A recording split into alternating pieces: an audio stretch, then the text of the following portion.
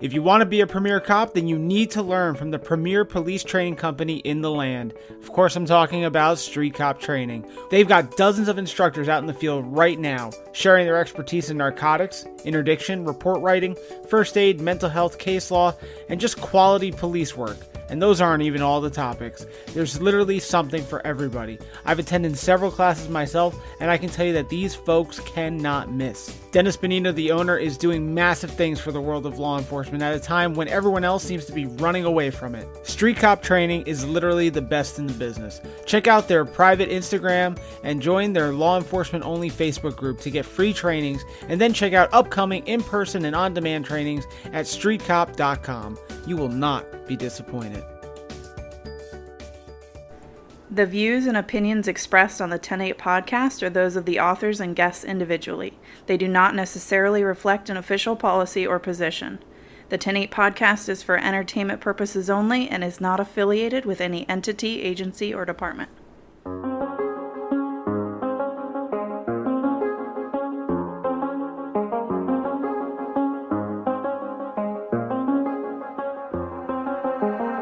This week on the 10-8 podcast, an evening with Sheriff Mike Chitwood. But I was leaving a city of 1.5 million people to Shawnee, Oklahoma, where there were 53 cops, and the tallest building was the Hampton Inn. Number 2 person in the Philadelphia Police Department said, "You're not arresting this guy. This guy's with Philadelphia, throw him out." I incompleted out of college, mainly due to beer and women. I'm like, how do you get that stupid in 5 days? You lie, you die. The cover-up's always worse than the crime. I'll be fucked up if you can't be right, yeah. I do the same thing, I told you that I never would. I told you I changed, even when I knew I never could. Know that I can't find nobody else as good as you. I need you to stay, need you to stay. I do the same thing, I told you that I never would. I told you I changed, even when I knew I never could. Know that I can't find nobody else as good as you. I need you to stay, need you to stay. When I'm away from you, I miss your touch.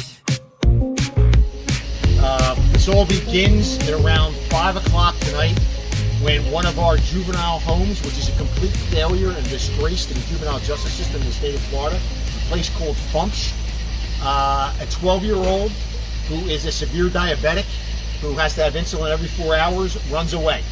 And he runs away with a 14-year-old. That 14-year-old that he runs away with, you may remember, over the last year or so, stole a bunch of puppies, gets put into a halfway house in Flagler County, burns the home down. So what do? They send her to Volusia County because the juvenile justice system works so well here in the state of Florida. So now they're reported missing. So the deputies in the Deltona area go out looking for this 12-year-old and this 14-year-old because the 12-year-old is insulin dependent, and the 12-year-old, if he doesn't get his medication within 4 hours, it's going to be a critical medical emergency. So every time the deputies encounter these two little desperados, they run from us. So at around 7:30, 8 o'clock tonight, deputies are out on the bike trail behind this home when a passerby flags them down and says, "I happen to hear a bunch of breaking glass at a home." So the deputies walk up to the home, they discover that there's forced entry to the home. And the amazing thing is they don't do what I would have done. I would have walked in because I have an eyewitness telling me 2 juveniles just forced their way into the home. They take a step back and contact the homeowner and say, "Should anybody have access to your home?" As resources are pouring in to surround the property, the homeowner says, "Nobody should be home, but I have 3 firearms in the house. An AK-47, a pump shotgun, and a handgun, and 200 rounds of ammunition." So as deputies are surrounding the home and try to establish a rapport, they are met with gunfire. And they're not met with gunfire once. They're not met with gunfire twice. They're met with gunfire multiple times. At 8:28, one of my sergeants, who was the first to arrive, Sergeant Donnie Maxwell, takes fire multiple times, never returns fire. At 8:31, one of our units reports they're being fired at by the 12 and the 14-year-old. At 8:33, another call comes out from another group of deputies surrounding the home saying that shots were fired. At 8:40, the 14-year-old emerges from the property and threatens to kill Sergeant Maxwell. At 8:54, The juvenile male, armed with an AK-47, opens fire on deputies. Eventually, after all this goes on and we try to de-escalate, we throw a cell phone into the house to try to talk to them. The 14-year-old comes out of the garage with a pump shotgun, levels it at deputies, and despite warnings to drop it, she walks back into the garage. She comes back a second time, and that's when deputies open fire after taking multiple rounds. After they wound her, they automatically transition to try to save her life. Apply tourniquets, get first aid in here. They confront the 12-year-old who is still armed with the AK-47 in the garage. After about 30 seconds, he decides to drop the firearm. I don't know what to say. Where have we gone wrong that 12-year-old and 14-year-old think it's okay to take on law enforcement? What the hell is the Department of Juvenile Justice doing sending these kids to places that can't handle them? We talk about juvenile justice reform. Deputies did everything they could tonight to de-escalate, and they almost lost their lives to a 12-year-old and a 14-year-old. If it wasn't for their training and their supervision, like I said earlier, I would have walked right into that house. Hey, two kids broke into a home, I'm going to go in and arrest them. Somebody would have ended up dead. So I don't know what more to say. You know, we'll release the body camera footage tomorrow. The information that I gave you tonight is preliminary. It's based on radio transmissions, it's based on computer dispatch calls, and it's based on the original supervisors that showed up at the scene. I don't know where we get the men and women that respond to these incidents to do what they do, and do it with bravery, do it with courage, and do it with trying to protect the sanctity of the human life. But they took rounds, multiple rounds, before they were left with no other choice but to return fire. And again, a 12-year-old and a 14-year-old. So for all the faith groups out there who want to tell me about civil citations and we don't have violent juveniles, keep something in mind. This Fumps home several weeks ago, one of their students beat to death one of the counselors. We've been out to this location 289 times in 2020 for various incidents. And the Department of Juvenile Justice consistently is sending kids that need to be in secure facility into our communities. And tonight, thankfully, I have deputies who are going home to their families because they knew what to do, they were well trained, and they were well supervised. Can you imagine the firepower in that home in the hands of 12 and 14-year-olds that want to threaten? They open fire on us and then come out and defy us to shoot them because they're going to kill deputies. This is something I've never seen in 35 years of policing, and I'm sad to say, thank God my career's starting to come to an end, because I don't know what the future of law enforcement looks like in this country. They want to defund us, they want to sanction us and take qualified immunity away, they want to make us the bad guy, and yet you have 12 and 14-year-old thugs that want to shoot it out. And you haven't seen this crime scene yet? The deputies had nowhere to hide but trees. There was no cover other than their vehicles and a tree. And any of you that are listening to me know an AK-47 is going through an engine block, it's going through a car, and it's going through your bulletproof vest. So those are the impassioned words of Sheriff Mike Chitwood. Good morning, good afternoon, and good evening. Welcome to the 10-8 podcast. I'm your host, 10-8. For everyone joining us for the first time, welcome to the show. We will be getting to the sheriff in just a few. We've got a lot to do today, a lot to unbox before we get to the sheriff. But an absolutely amazing conversation awaits for you. If you want to skip ahead to get to it, I totally understand. But I ask that you wait because things are going to get great here. I got a lot of things planned. So I just want to start by saying Sheriff Chitwood was one of the best guests I've had on the show to date.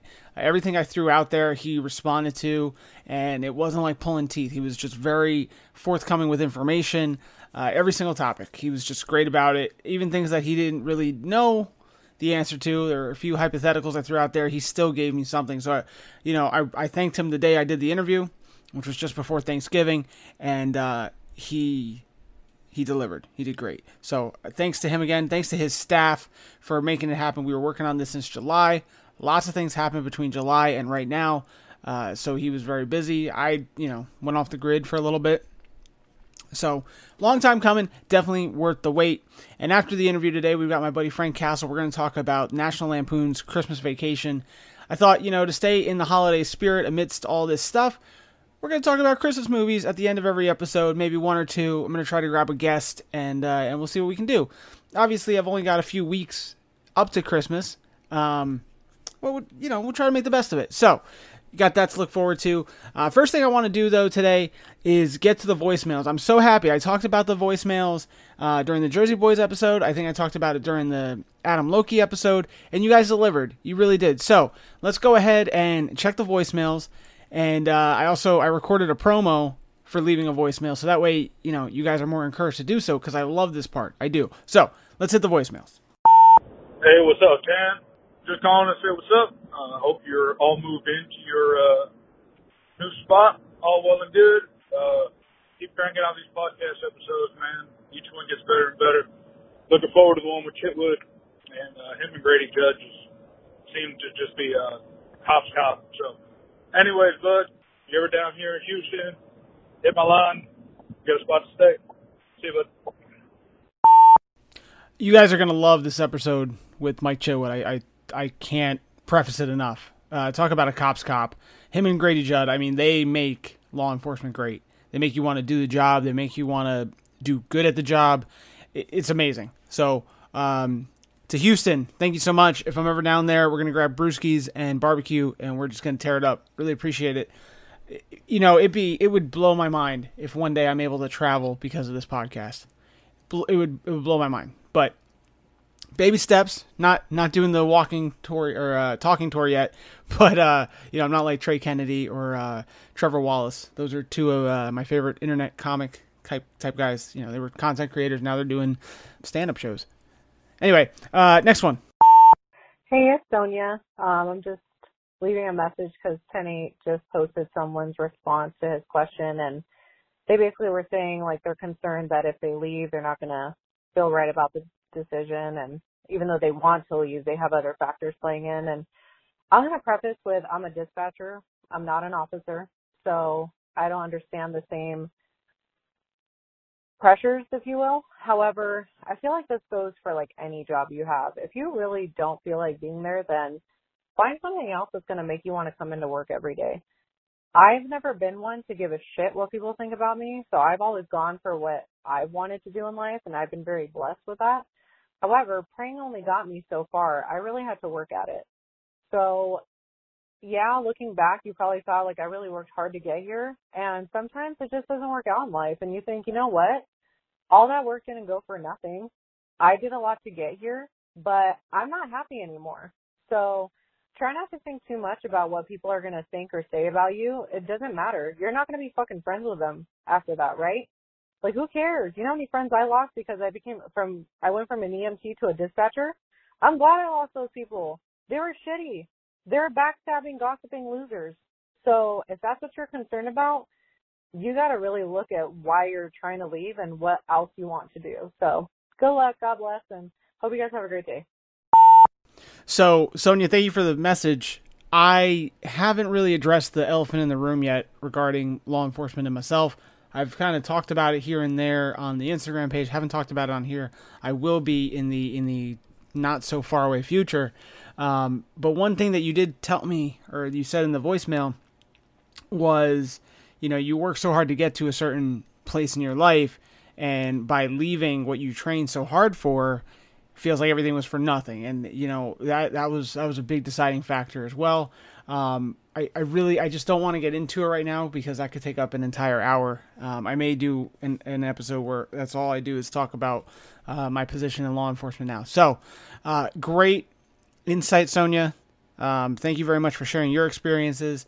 Everybody, if you're unsure about the job, if you're unsure about your place in the job, just remember this. And I'll leave this topic with this. You have to go home to you at the end of the day. And that goes for one of the deciding factors for me was I need to be able to provide. I don't, want to be unemployed. I don't want to be a burden to my family. A man's place is to be a provider. And yes, that is a gender role. Screw it. I'm old school. My parents were born in the 40s. That's how I was raised. No issues with my significant other working as well, obviously. This day and age, you need that. But I'm just saying, I would feel like less of a man if I couldn't provide for my family. That's what I'm saying. But at the end of the day, you have to go home to yourself. At the end of the day, the only person that you have to look out for is yourself, the man in the mirror.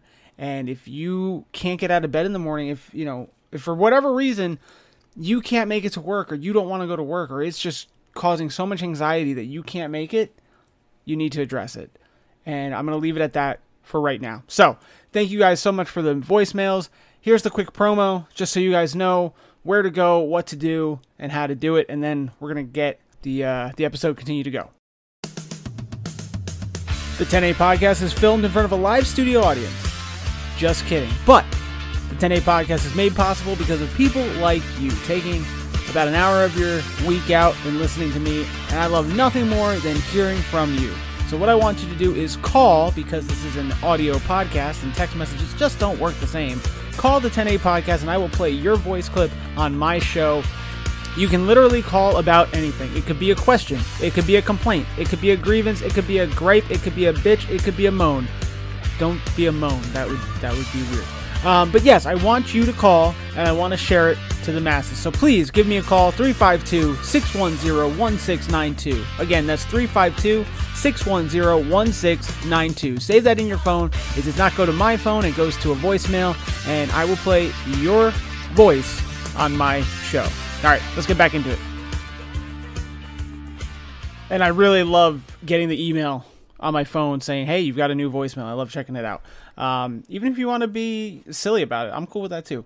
So the next thing I want to talk about, and this is going to go directly into my interview with Sheriff Chitwood. So for one thing, so when I started the episode with a very long clip of him getting impassioned about this shooting with these kids. Two reasons. I was going to cut the clip down, but the clip was actually the reason why I messaged him. One of the reasons why I messaged his staff to be on the show. I've said in multiple episodes that the problem with America right now is the justice system. It's the attorneys and it's the judges. They're the ones that let us down. It's not law enforcement.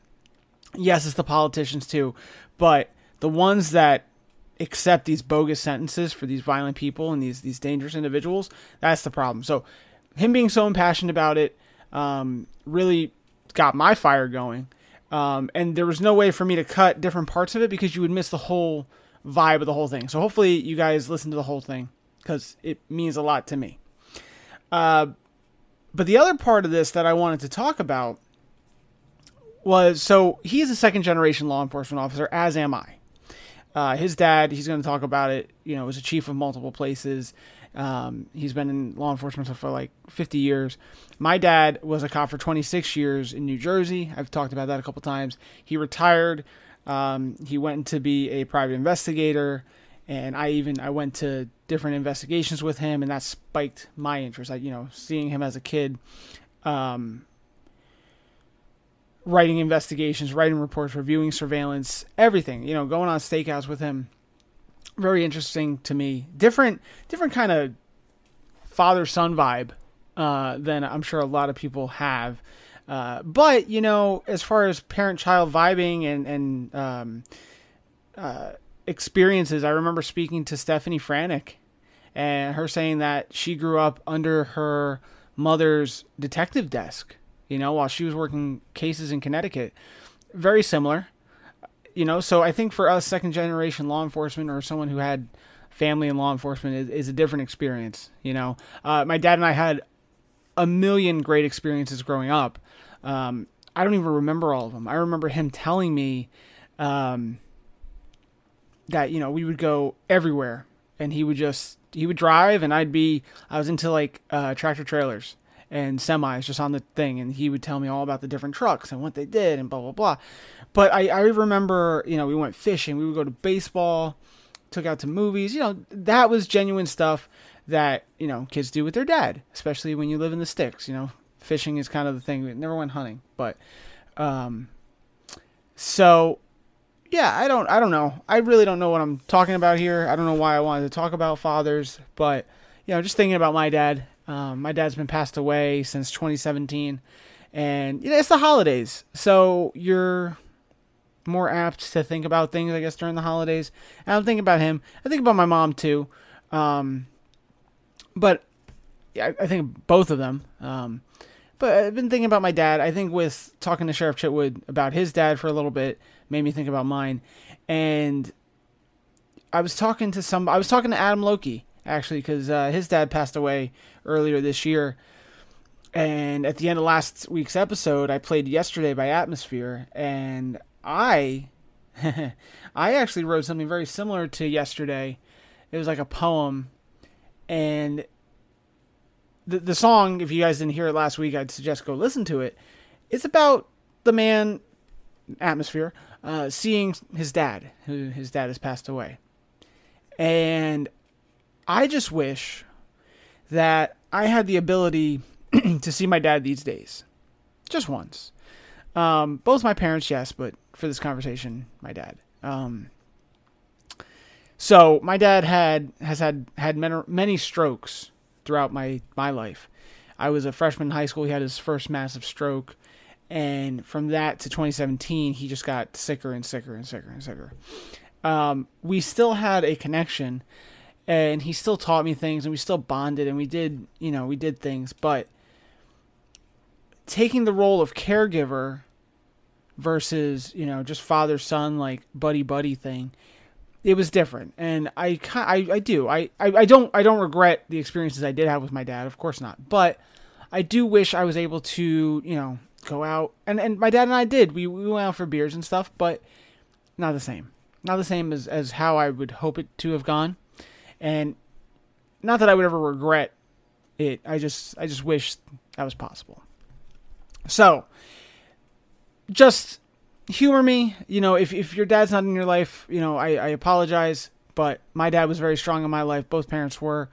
So if your dad is in your life, give him a call today and, say, hey, some idiot on the internet told me to say hi and I miss you. And, just do that for me. I would appreciate that. Again, I don't have my parents to call and talk to. I don't have my sister anymore. And again, the holidays get tough. So that being said, guys, appreciate the ones you got. I think that's what I'm trying to get at here. Anyway, I typically do the sad stuff after the interview, but I got fun stuff planned for after the interview. So I had to make plans. So anyway, guys, that's really all I wanted to say at the beginning of the episode today. Again, this is a longer episode than usual. Hopefully, you guys are here to enjoy it.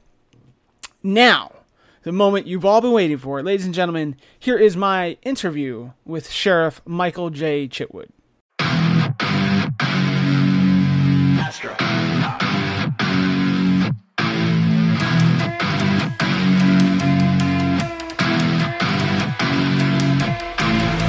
What you know about rolling down in the deep? When your brain goes numb, you can call them mental freeze. When these people talk too much, put that shit in slow motion, yeah. I feel like an astronaut in the ocean, yeah. What you know about rolling down in the deep? When your brain goes numb, you can call them mental freeze. When these people talk too much, put that shit in slow motion, yeah. I feel like an astronaut in the ocean. She says that I'm cold. All right, we're back, and joining me is Sheriff Michael Chitwood. Sir, how are you today? I am doing well. How are you doing? Oh, not too bad, not too bad. Again, I want to thank you for taking the time and having a chat with me today. I really appreciate it. It's an honor to be here with you. I thank you very much. So, just for the people that don't know you, that may not be in the Florida area, could you do me a favor and just introduce yourself? Yeah, I am. My name is Mike Chitwood. I am a second-generation police officer. I began my career with the Philadelphia Police Department back in 1987. I spent nearly 18 years there. I was a lieutenant in the homicide division when I left to take up this thing called police chiefing and became the police chief in Shawnee, Oklahoma.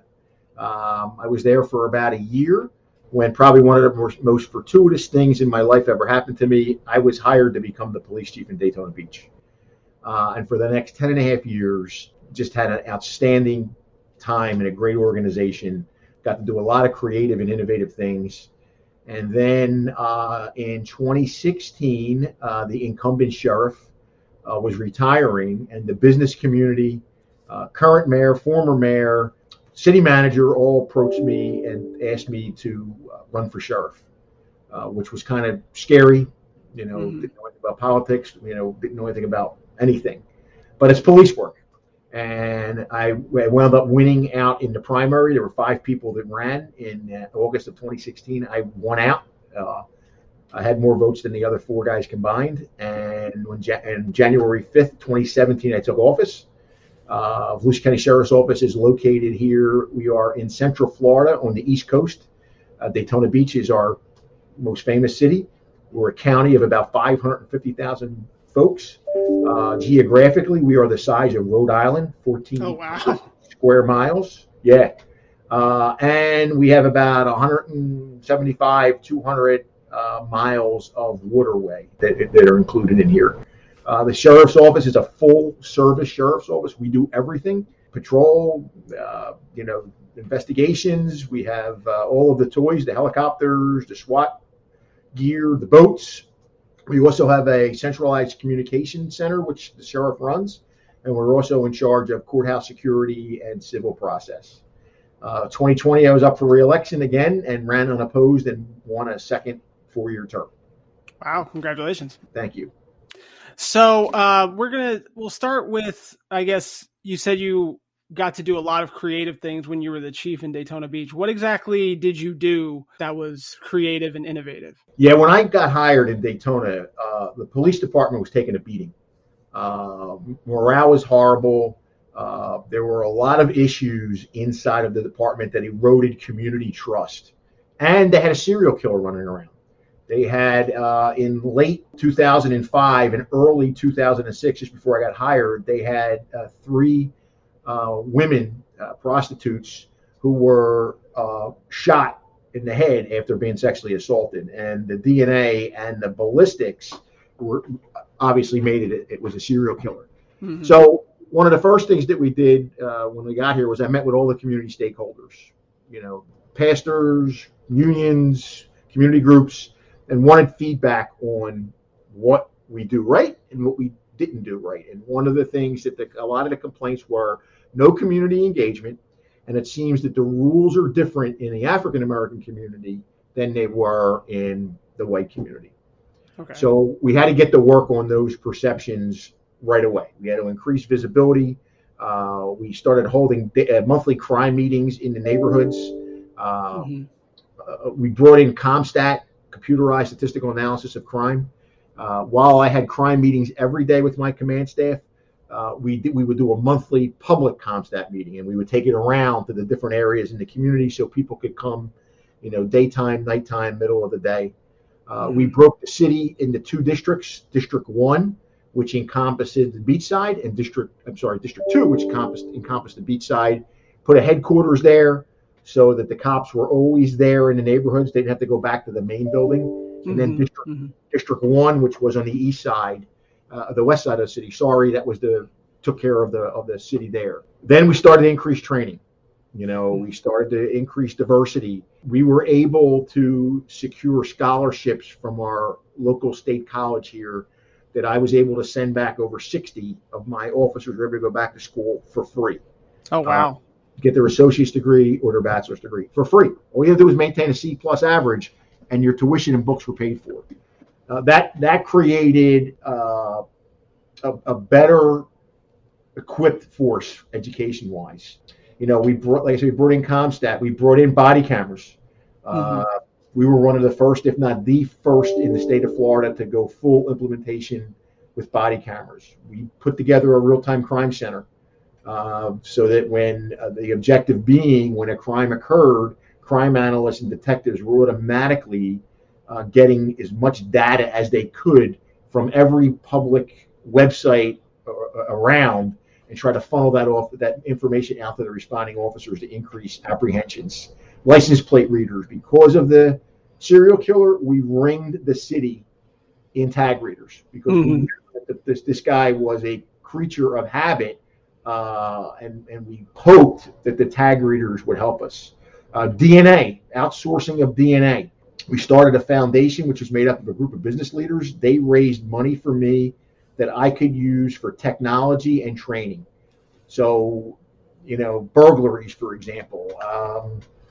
You get a burglary where the bad guy used his index fingers to punch a hole in the screen to lift the screen to get in to do the burglary. Well, I could send that screen to the state lab, and maybe, if I'm lucky, in 12 months or more, they'll send back a DNA profile to me. Mm-hmm. With the foundation, we were able to contract with a lab in Deerfield Beach, Florida. I would get that information back in 10 days. Oh, wow. That's great. And we did. We got a DNA hit off of it.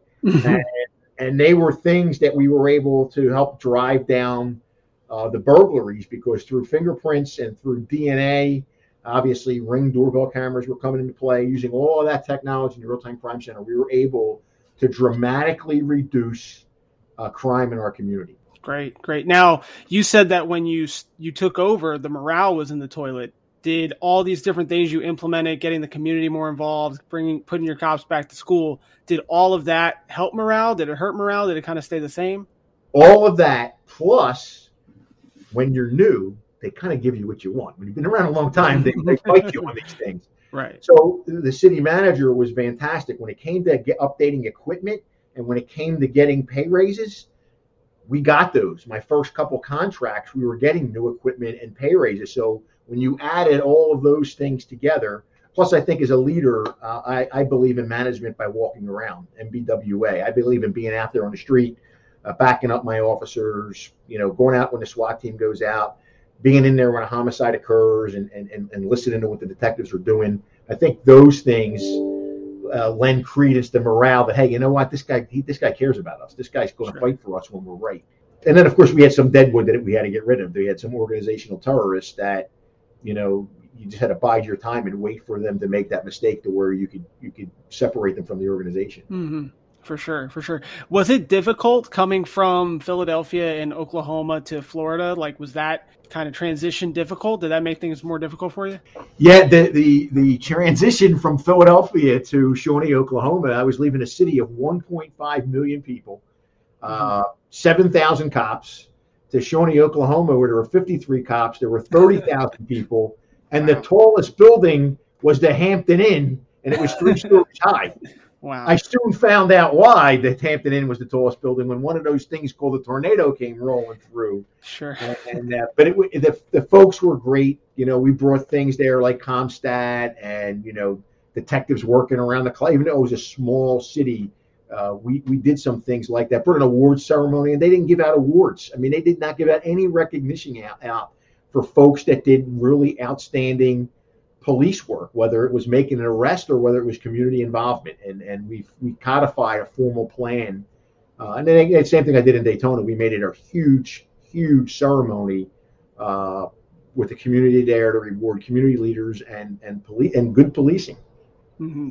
Gotcha. So obviously Daytona Beach is in Philadelphia. It's definitely not Shawnee, Oklahoma. Was the reception initially good when you joined the police ranks down in Florida? Because the communities are just different too, and the temperament seems to be different as well. They are. Daytona Beach is a microcosm of any big city in America. Drugs, prostitution, racial issues, tourism is huge in Daytona. While there's 65,000 year-round residents, they get between 6 and 8 million visitors a year come into the city. And you have big events to police like the Daytona 500 and Bike Week. So it was a full-time job. You were police chief 24/7, 365. There was no breaks. Like anything else, you're new. There's 1/3 of the people are excited that you're there. 1/3 of the people want to see you fail, and 1/3 of the people don't give a damn. Mm-hmm, sure. So the trick is to get the people that don't give a damn not to side up with the people who want you to fail.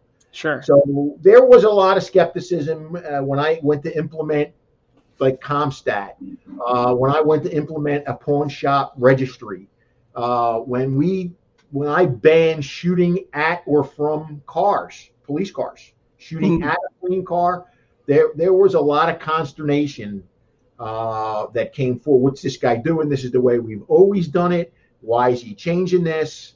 But that's something that was one of the phrases I banned. Please don't tell me this is the way we've always done it. Please. Right. That's a cancerous term in policing. It's cancerous term. Even in the business community, a business world would go under. Imagine where we would be today with technology if somebody said, well, we've always done it this way. We can't change. And cops don't like to change. They really don't like change. Yeah. I had a training officer say there's two things that the cops hate. It's the way things are and change. Well said. It's frustrating too, because everyone's going to complain about what's going on. And then the moment someone tries to implement it, they go, well, everything was fine the way it was. No, it wasn't. You're complaining 5 minutes ago. So true. That is so true. Let's take a step back though. Let's talk about your time in Philadelphia, kind of what made you the police officer that you are today. I did some back reading. You were the detective that arrested Allen Iverson. Is that what I saw? One of my infamous. I led the investigation into Allen Iverson, which was it was a really interesting summer that summer because we had the Allen Iverson caper. Then we had the stolen Eagles playbook in a car break. I think it was Sean Barber's car got broken in. They stole his playbook and they stole like his $50,000 pair of earrings out of his car. And then we had a young lady by the name of Erica Pratt, who her family was involved in drug trafficking. I think she was like maybe 7 or 8, and she was kidnapped by a rival drug gang. And we were able to track her down. Thank God she was alive, and she was really a feisty little girl. And that's what kept her alive. And then eventually make arrests in that case. So that was the Allen Iverson thing started the summer off, and it was a really interesting summer. What had happened was he apparently was involved in a domestic disturbance outside of the city of Philadelphia because he lived just outside of the city. Mm-hmm. And somewhere during the domestic disturbance, the allegations were that he had smacked his wife around and threw her out of the car naked. And then she went, called some friends and had those guys pick her up. And then he went on a rampage looking for her and went to these guys' apartment and kicked the door in and threatened one of them with a gun. And the other guy that was in the apartment locked himself in the bedroom and got on the phone with 911 and was giving play-by-play description of what was going on in the apartment. Mm-hmm. So it was interesting because the next morning we get the report because I was the lieutenant in charge of special investigative unit. And, the report falls on my desk. I'm like, oh, boy, this is not going to be good. There's no way this is going to be good. Yeah. So you got to go out and you start doing interviews. So we go to it and we interviewed these two guys. Both of these guys were they were gay guys. Not that it really mattered, but I think that was part of the hatred that Iverson had to these guys was because they were gay. Okay. And they had helped his wife out. So they give great statements. Hey, this is what happened. We know them. We're Sixers fans. And here's what happened. And you play the 911 tape where you hear the hollering and screaming, and you hear the guy giving a blow-by-blow description. He's here now. He's got a gun to his head. He's looking for his wife. So then we go to get an arrest warrant. And, man, you talk about political backpedaling. Yeah. The district attorneys was very, slow down. We need to investigate more. The number 2 person in the Philadelphia Police Department said, you're not arresting this guy. This guy's what Philadelphia is all about. We wanted to do a search warrant looking for his gun and some other stuff.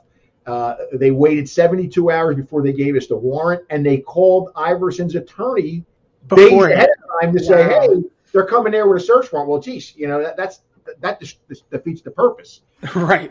So eventually he gets arrested, and then he gets released on bail.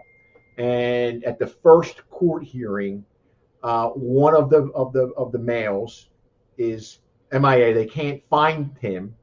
And the second one says, I kind of panicked. I really don't remember what really happened. Mm-hmm, right. So that was the end of that arrest. That arrest went away. They were so far south, those witnesses, they were in Cuba. Right. So you said that you were the lieutenant over special investigations. What else did you do in your career up to that point? Were you involved with special operations or SWAT or anything like that? I was in narcotics for a while, and I was promoted to detective. I was a divisional detective. I made sergeant. I ran a tactical team, but a tactical team was a street level crime fighting team where you were assigned to a police district. You worked directly for a captain, and your job was to follow the crime patterns. and you were to interrupt those crime patterns. So sometimes you were in plain clothes. Sometimes you were doing surveillances of places where you suspected, based on the crime trends, where crime was going to occur. Sometimes you were doing narcotics work, and I had a lot of great young officers that worked for me. During the course of my career in Philly, I amassed over 50 departmental commendations, including the Medal of Valor, Medal of Bravery, and twice for heroism.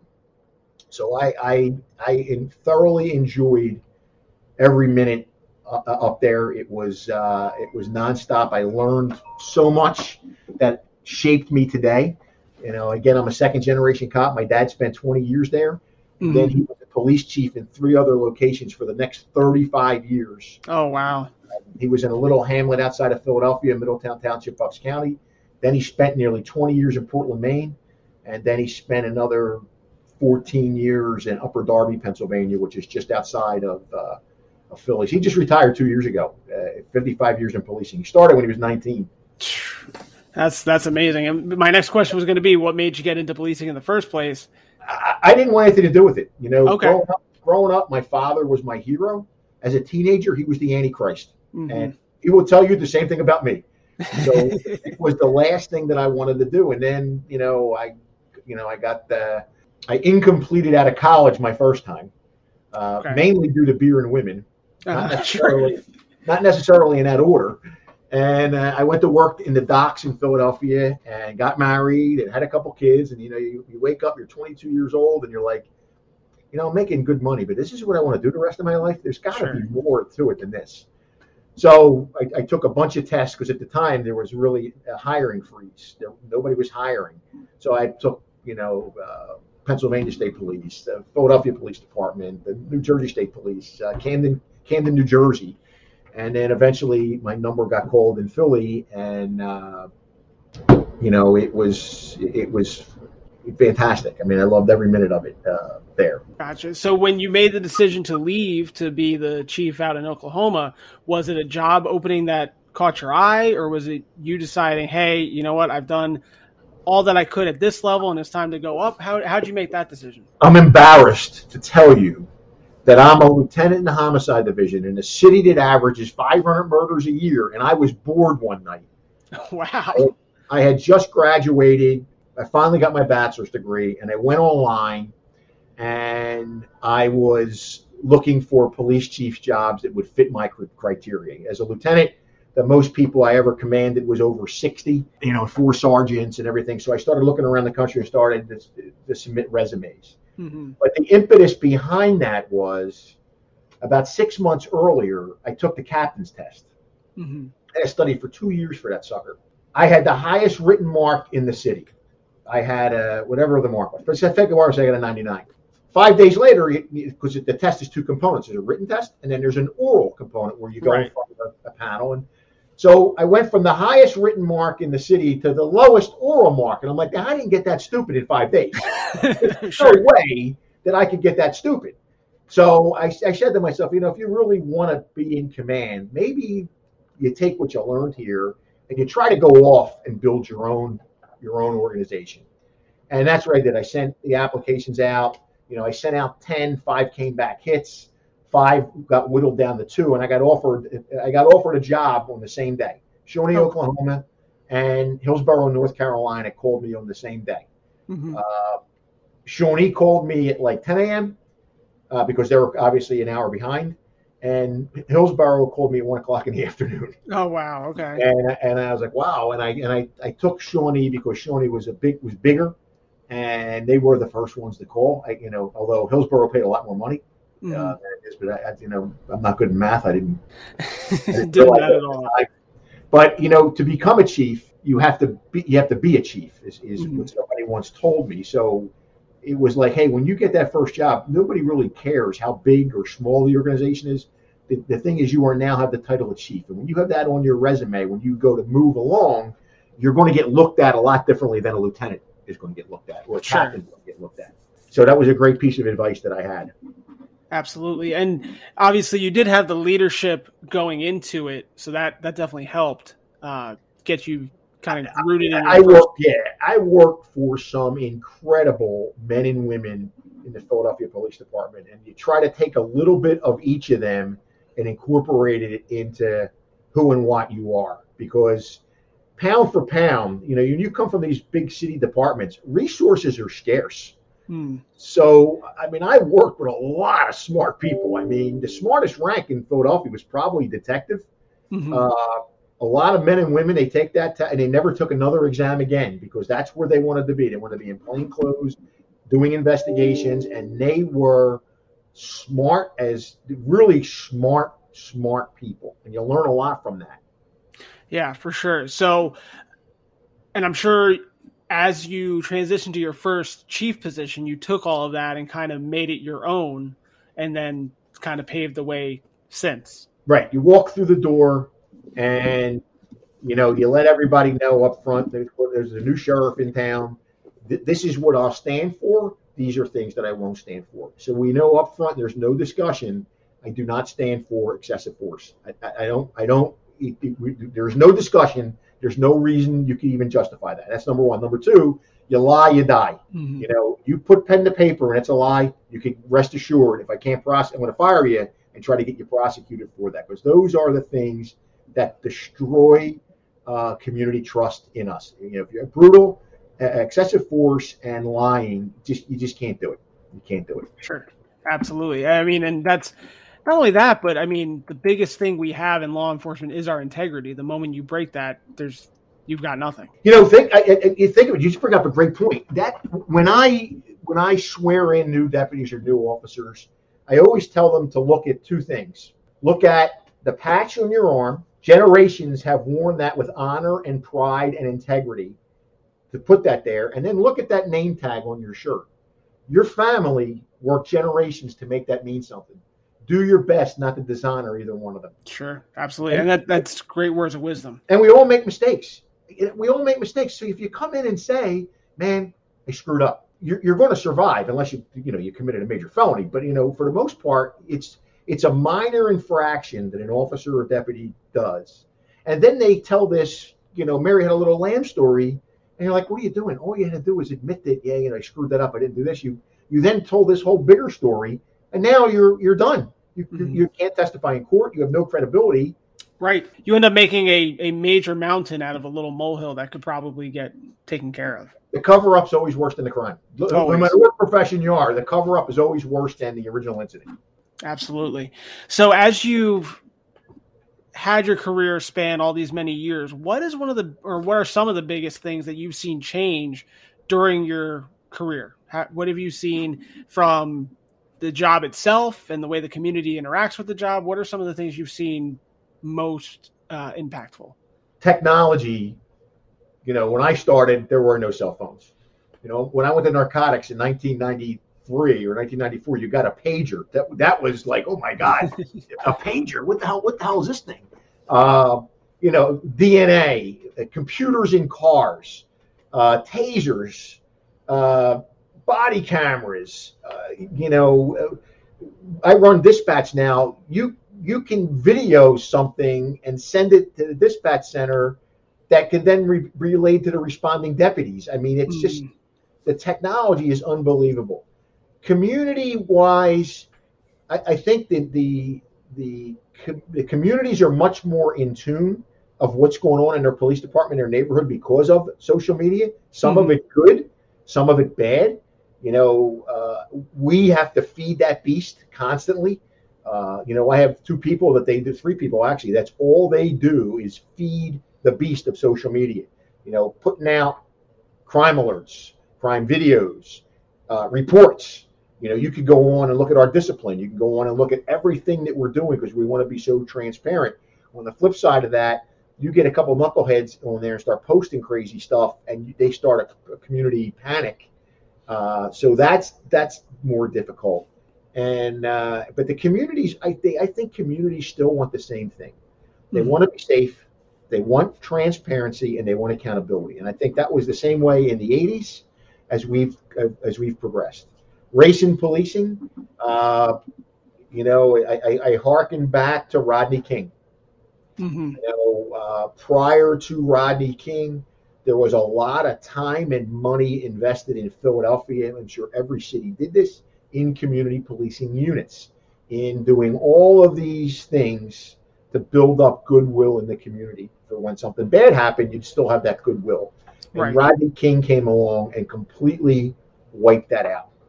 You had to start from ground zero, just as Mr. Floyd did. Everything that had transpired, Ferguson put a hell of a dent in it, and then George Floyd just completely wiped the slate, and everything is now teetered to where you're seeing this defunding movement and Right. you know, the rioting and all the things that are going on. So it's you know, it has gone full circle. When my father became a cop in 1962, Philadelphia, a section of Philadelphia burned to the ground from race riots, Right. mainly caused by police brutality. Sure. You know, when you look at those things, people don't want to face facts that we have a history in this country, and some of that history is bad, and you have to admit that. You know, Sure. when you're turning dogs on peaceful protesters who are protesting for civil rights, or you're firing water cannons at them, that's not exactly good community relations.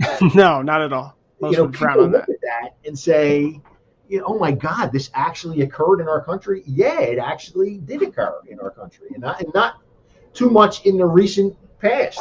So to police today, you have to understand the past, and that's one of the things I'm proud of. Is we were able to get our own police academy here as the sheriff. I don't rely on the state, because here you go to a community college, that's the police academy. You graduate, then you get hired, and then we retrain you for another 800 hours in the way we do things.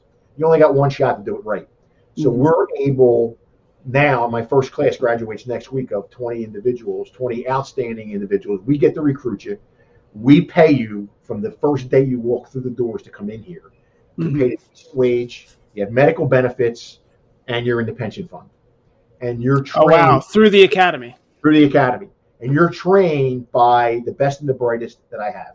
So it's hopeful that we're building a culture, you know, and part of the very first block of training that they get is implicit bias, race in America, and we start with de-escalation. And then everything is built. The state curriculum, we then build it around those things. So they may not realize that they're taking a active shooter course that's also got a lot of de-escalation in it. They may not realize they're taking a search and seizure class, but there's a lot of implicit bias inside of that, built into that curriculum as well. So that when they come out, it's become second nature of how we want things done. Sure. And if you think about it, that's how policing is. Everything is just being built upon that foundation that you have. So if your foundation is shaky, then everything you put on top of it is not going to stand the test of time. And that's what concerned me. Even when I was in Daytona, I didn't have that ability. You're going to a state college. The state college is there in Florida for one reason and one reason alone. It's there to make money. Right. 40% of the police applicants are unemployable. So you knock that right down. And then you got that 60% that everybody's trying to fight over. And some of those folks, they're not trained the right way. You know, they're taking patrol operations. The guy teaching it hasn't been in a patrol car in 20 years. Or search and seizures being taught by a detective who has 8 complaints against him for, guess what? Violating search and seizure. Yeah. I'm saying to myself, what are we doing here? Yeah. You're right. And then if you have what you said and you just start everything the way you want it to be trained and you want it to be kind of proposed to everybody, then you get to control the outcome, hopefully. You know, body cameras. The day you walk in the door, you get a body camera. So for the 6 to 8 months that you're in there, for the 6 months that you're in training, you're wearing that body camera. You're on, off. You're learning the policy and you're getting muscle memory involved. So when you get out into the field training phase, it's second nature. It's not like giving an old dog like me 34 years and there's a body camera, you know, the wire will be tangled and everything else. But that's how we're being trained, you know. Sure. Use of force is clearly, they know our policies. Scenario-based training. They're watching videos from around the country and being asked, what would you do in this situation? Sure. That's great. But then my only take back from that would be, does that kind of discourage laterals from maybe other agencies or other jurisdictions coming in? Because now they've got to, you said, teach an old dog new tricks. Do you think that kind of sets them back, or do you think you'll be able to assimilate them in? I think we're doing a good job assimilating them in because we do have laterals coming in. Mm-hmm. There are two types, though. They're either really young in their career, a couple, 3-4 years, or they're getting ready to retire and realize that, hey, I have court deputies. That's not a bad gig. $45,000 a year a car, weekends and holidays off to provide courthouse security. Where do I sign? Yeah, so sure. The two groups that we're seeing with the laterals. What hurts us with the laterals here in Florida is we're a 30-year pension fund. Uh-huh. That hurts, because if you've done 6 or 7 years somewhere else, you're like, whoa, the place they're coming from has a 20 or 25-year pension. Here, the state pension fund is 30 years for law enforcement. You got to I got to start all over again for 30 years. Sure. I don't know if I want to do this. And we've lost some really qualified folks who really sat back and did the numbers and said, it's not worth starting over at ground zero again. Sure. Absolutely. That makes sense. And the other thing, the positive that from what you're saying is how often do we hear trainees say, oh, well, that's not what I learned at my other agency. That's not what I learned at my other agency. But now you're basically saying, who cares about your old agency? This is how we're doing it here. And there's no question about it because you are literally taking them from the academy. So even a brand new guy is saying, well, we didn't learn this in the academy. Well, you did in my house. Right. Exactly. And we've had people we've washed out, laterals who have come in and said, no. The way you do active shooter is all wrong. Well, I appreciate how you did it in another state. This is the way it's done here. This is the way it's taught here. This is the way you're legally protected here. Sure. So if you can't flush that out of your mind and realize I'm in a different arena, this is the way that we're going to do it. Sure. And you've got the graduating class coming up, so I'm sure you'll see the fruits of your labor very soon. We just got audited by the Florida Department of Law Enforcement, audited the class. Mm-hmm. And they gave us an A+ for the way we're running the academy. So we are stoked. We have our second class starts in the third week in January. There's another, I think, 22. We're just finalizing that class now. And it's a good class. I mean, I have a great mix of young people, former military folks in there. We're excited. Good. Very good. I'm excited to hear that as well. Which actually the last couple of things you said kind of roll into the next question. So we were talking about Rodney King, and you were talking about how, even before that, we were talking about how dishonesty breaks down the public trust. And while you were talking about Rodney King and the 60s race riots, I was thinking, well, that's kind of destroying the public trust too, having these terrible incidents. And then you brought up George Floyd. So what do we do now? Because obviously the public trust in policing is probably back at ground zero.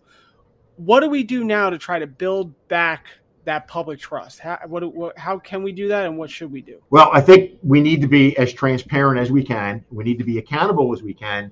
But I think one of the other things, and the Florida Sheriff's Association is really leading the charge on this, is making sure that all police departments are accredited.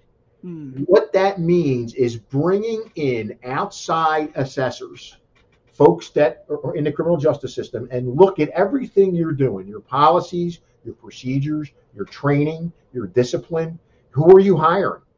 And interestingly enough, the Minneapolis Police Department is not accredited. If memory serves me correctly, I don't think anybody in the state of Minnesota is accredited. The Sheriff's Association is trying to push for every single sheriff's office to be accredited. Now, I'm probably the 8th largest in the state, so I have a pretty hefty budget. It's over $100 million. We are accredited through CALEA, which is the National Council on Law Enforcement accreditation. They just left here, and we got a 95 out of 100. And I was thrilled to death. We've also just got our dispatch center. Our communication center was just nationally accredited again. And what that means is, for people that don't know, is that you are meeting or exceeding national standards. And that's, I think, every police executive wants that. And if you find something that's wrong, who cares? We'll fix it. We want those outside eyes focusing in on that. And I think that that's a key to let your folks know that, hey, we're above them. My SWAT team is nationally certified as well. I bring in experts from around the country Look at how we're training. Look at what our tactics are, what needs to be done. And man, they ripped us. We thought, hey, we're doing it so good. We've always done it this way. And they came in and they're like, hey, man, let me tell you what you should be doing. Let me tell you what the industry standard is now. Let me tell you what equipment you don't have. Because when you run that SWAT team out there, that SWAT team's really not running out there to take somebody out. That SWAT team's really running out there to save lives because they have so much more equipment. You know, the drones, our drone unit is merged with our SWAT team. That's been a huge benefit for us. I don't have to insert SWAT operators now. The drones fly right in with heat sensors. They can tell you if somebody's in the attic or whatever.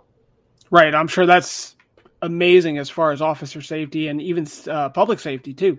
The safety of the bad guy. You know, sometimes the drone goes in there and they communicate and the bad guy comes out. Of course, it sounds like 1,000 bees are in there with some of them, with the humming and everything. Yeah. Well, that might be a kind of a motivation for the guy to come out. Maybe he's afraid of bees, and that's yeah, exactly. You never know. So on the flip side, I agree with everything you said about kind of regaining the public trust. I don't think this is where we're at right now. I don't think this is something that Coffee with a Cop is going to fix by itself. I think the transparency and the great thing about social media is that you can have the transparency. Like it allows for so much more to be seen and explained. What about officers? Right now, you know, you see all across the country, officers are leaving, officers are disenfranchised with the job. What are you doing to entice people to come back in and keep the ones you have? Great question. We are lucky here in Volusia County and Florida in particular. We have an overwhelming support system in Volusia County. I mean, for every bad email I get where a deputy does something stupid, I bet you I get 10 or 15 praising that. You know, they're looking to feed us. We just had 2 canines shot. The outpouring of support for those canines and their handlers in our organization has been incredible. You know, there's a company in Atlanta, Iron Canine Dog. The next morning when I get all my emails, they email me and tell me they're going to pay for the medical care of my canines to get them back, whatever and then the outpouring of support from the community there. So that means a lot. But you also have to be prepared where the rubber meets the road. And we just signed a union contract, a 3-year contract that basically gave pretty hefty pay raises. Mm-hmm. And it got us into the market value for Central Florida. There's some places I can't compete with. I can't compete with Orange County or Orlando. They just knock our socks off. Sure. But we are in that upper median range. And that means a lot. Our benefits and pay deputies still leave. They still go into the private sector, you know, after a tragic incident like Daytona Beach police officer Jason Raynor was shot in the head during a pedestrian investigation and later died of his injuries. You see people leave the profession because, like, you know what, this isn't really worth it at the end of the day. Sure. So you're never up to full speed. You have to constantly keep your foot down on recruiting and retention. But if you're paying a decent wage and you have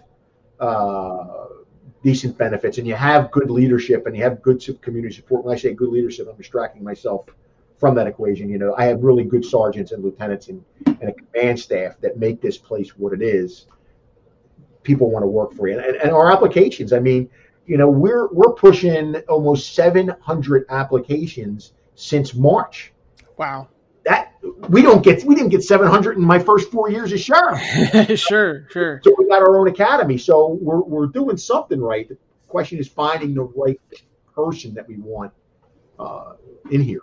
Right, for sure. You got to make sure you're attracting the good apples, not the bad apples. But it sounds like you've got quite the way to weed them all out, whether it's going to be the background process or even the academy itself. There's no X-ray to look into somebody's soul. And I tell people this all the time. Like, you know, we had a deputy that I fired. It was shaking down drunk driving motorist. He was actually robbing them. But he would lock them up for DUI. And they're like, well, you know, didn't you see this or see that? I said, listen, I didn't hire the guy, number one. But number two, I don't have an X-ray machine that can look into your soul and say, are you a bigot? Are you brutal? Are you a liar? Are you a thief? I don't have that. You can look good on paper, and then when you get out on the street, it's something completely different. And I always tell people, please remember that. You know, you have bad doctors, you have bad pastors, you have bad lawyers.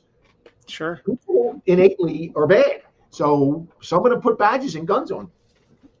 Yeah, absolutely. And not only that, but if you have someone who may have these negative tendencies, well, a position of power is really going to flush that out. And you can't see that until you give them that chance, unfortunately. And that's the beauty with our academy, because we have them 10 hours a day, 5 days a week for 6 months. The other way, where you go through the state academy, I only maybe get to see them if I have one of my deputies is instructing in a class. That's the only real contact we have. But here, they do PT together. They have lunch together. They're in class together. They do special projects together in the community, community cleanups or whatever we're doing. So you're observing them in all different facets of life as opposed to just that classroom setting. Sure. And I think that's great.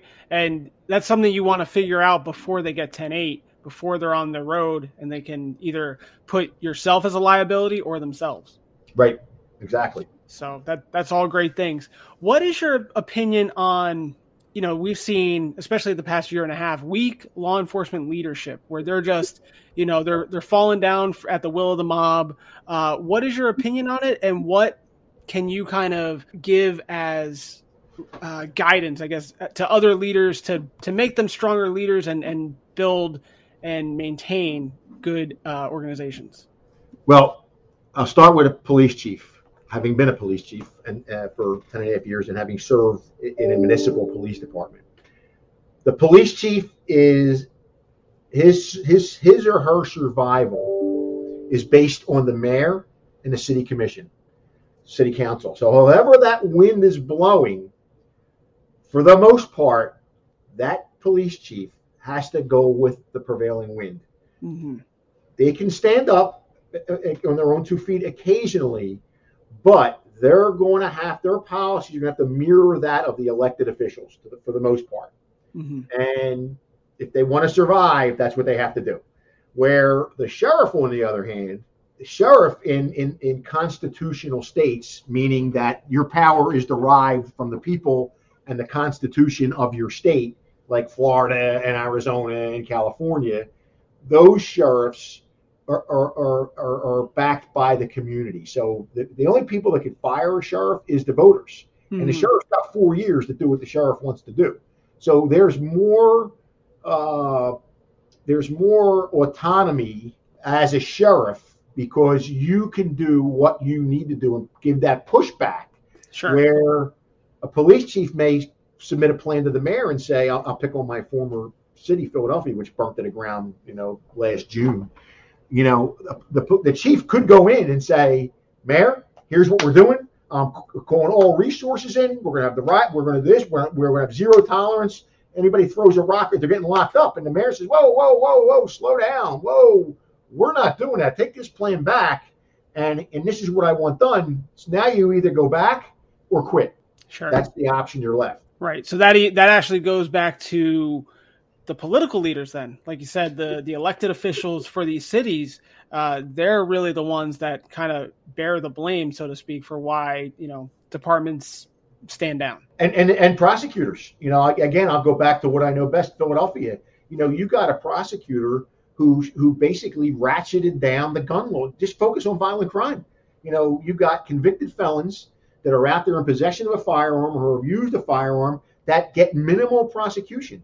Mm-hmm. So, when you ask why the number of homicides in Philadelphia, and using Philadelphia as an example, like Chicago and New York, why? Because you have no will from the mayor, you have no will from an elected prosecutor.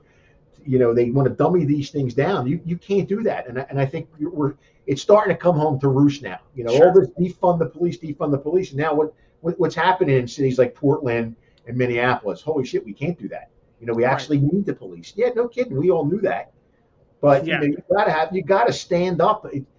One of the things I learned as a young cop, that when you show up at a scene of a domestic or something's going on, normally the person screaming the loudest and demanding whatever is doing that because they got something to hide, and they're forcing you to take your eye off the ball with these annex. And that's what I see. This small group is doing all the screaming and hollering, and they're trying to get you to take your eye off of the ball, what's really important. And they're being successful at it. Yeah, they are, and that's amazing. That was an amazing thing to say. And you're absolutely right. And through my experience on the street, that's exactly how it is on the street too. So when you take that and balloon it to national issues or whatever, it's exactly how it is. That's a great point. So you touched on something about prosecution, and I was going to bring that up. One of the videos I watched of yours prior to our conversation today, you were getting on the juvenile justice system, following one of your deputies getting shot at by 2 juveniles. And you've also talked about how the prosecution has let you down based on different sentences and things like that.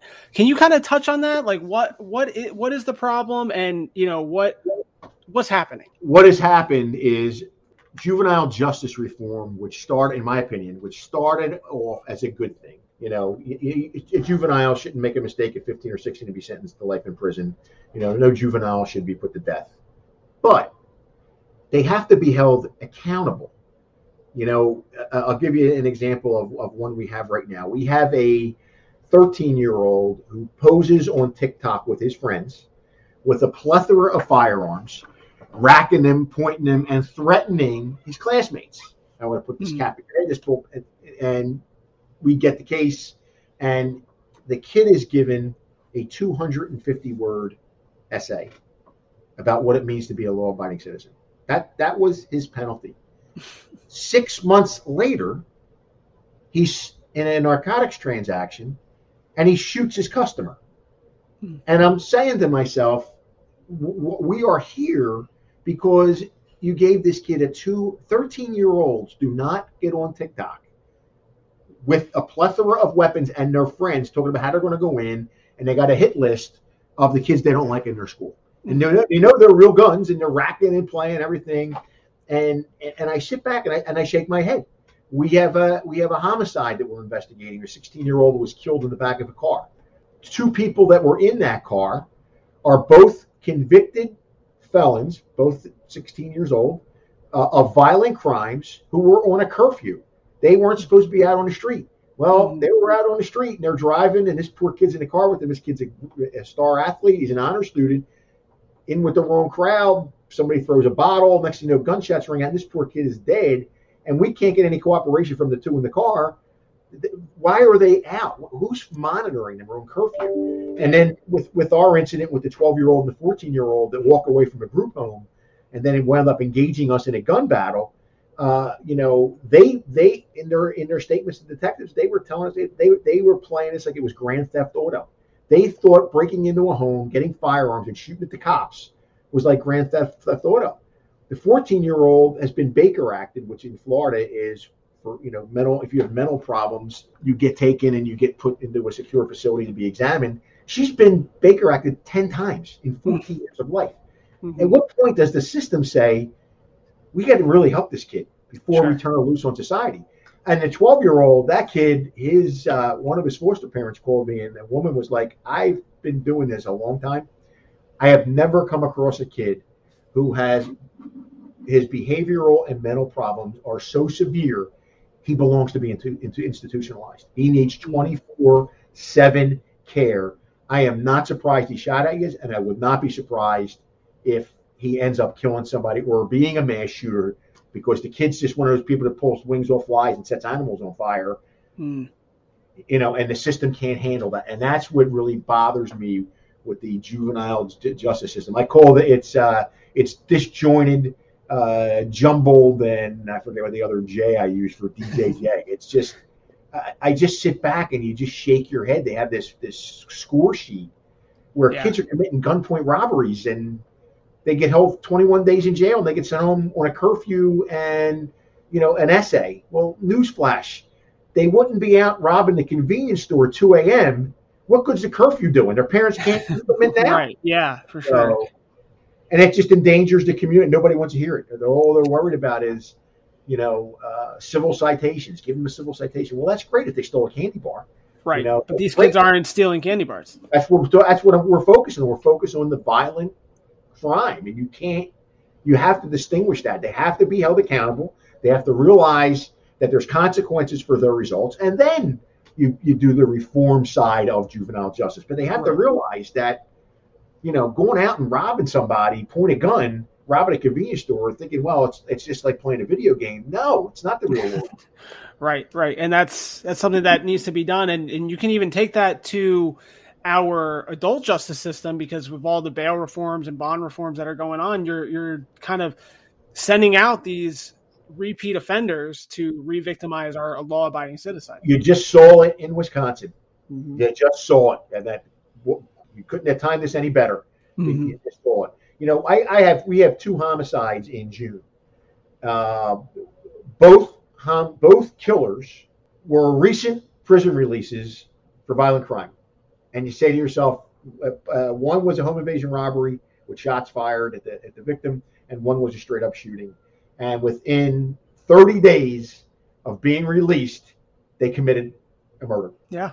And my question is, and I'm no sociologist, but my thing is, you know, what do we do? How do we, because at some point, and you look at these people's rap sheets and they're long. All they know is being institutionalized. So then when they get released, all they know is to commit crimes to get back into the institution. So the question is, what do we do? And I mean, you may not have an idea, but, you know, what do you have what do we do to try to do this? I may be kind of asking for the stars here. Well, I operate, this is very generic, the 80-20 rule. 20% of the individuals commit 80% of the crimes.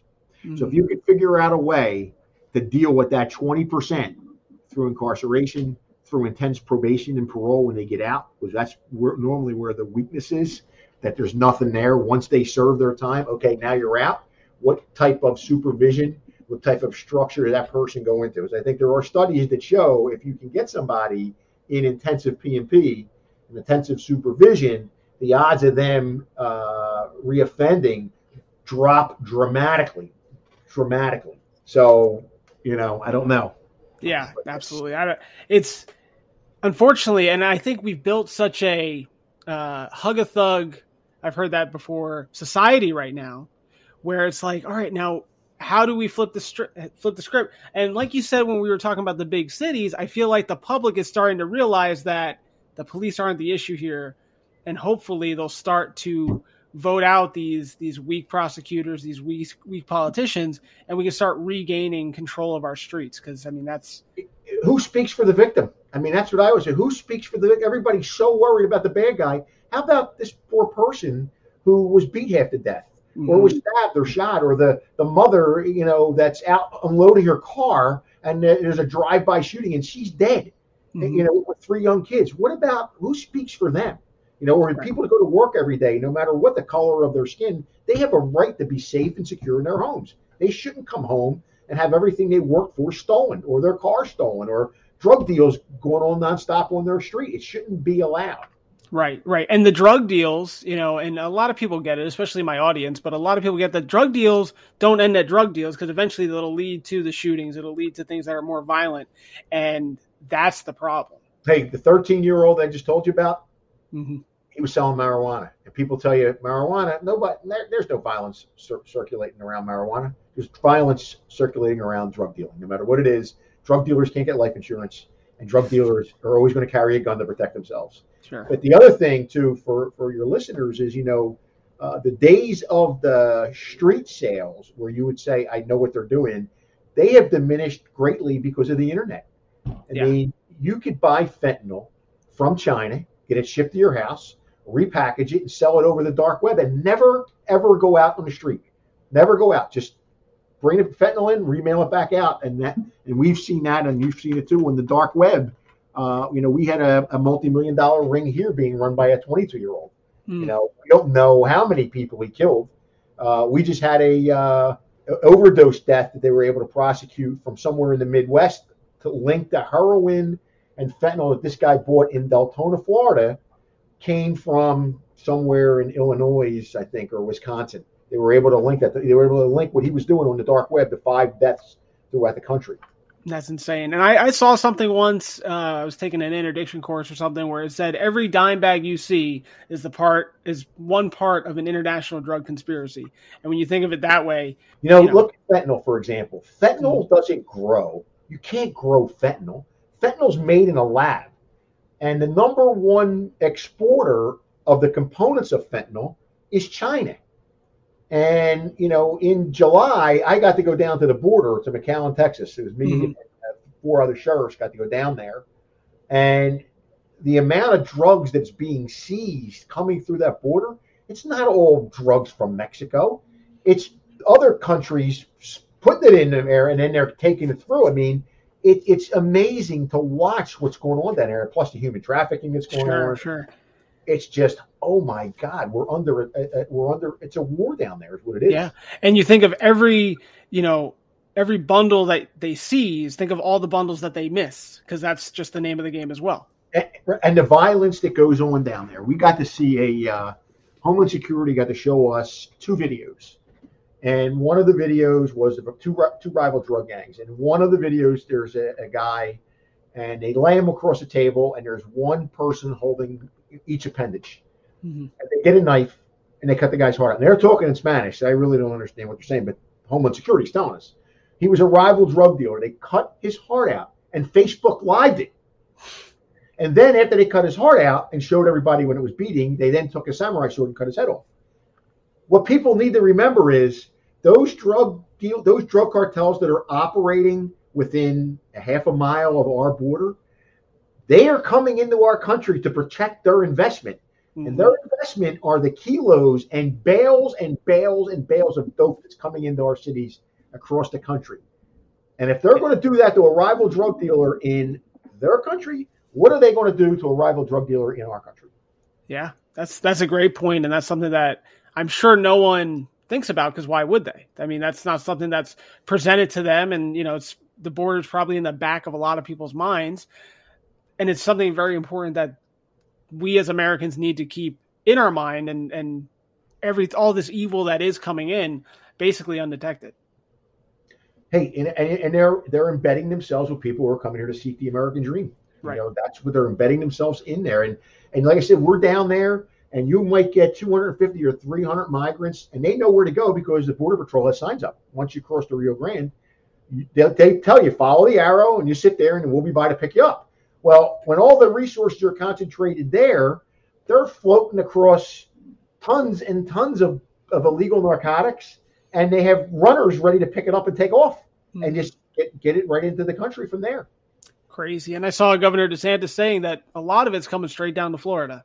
That's just kind of the way it's going. It comes right in. And I can tell you, just in my small world, Marion County seizes like 10 kilos of heroin and fentanyl. It's got a stamp on it that traces back to a cartel, which is on the other side of McAllen, Texas. There's a triple homicide in Putnam County, which is they're both just north of me, and the shooters are from Volusia County. So there's drugs from right where I was that were imported into Marion County that, as a result of the seizure, 3 people get killed, and the shooters are from Volusia, touching all those counties. Yeah. So when people say it doesn't affect me, BS. It affects you. It does, and it's in our communities. I mean, you've got small communities, you've got larger communities, the big cities, and it's just integrated completely. So I always, it kind of turns my skin when someone says that drugs are a victimless crime. It is most definitely not. And, the stories you just told are. Ask these families who've lost a loved one to fentanyl if it's victimless.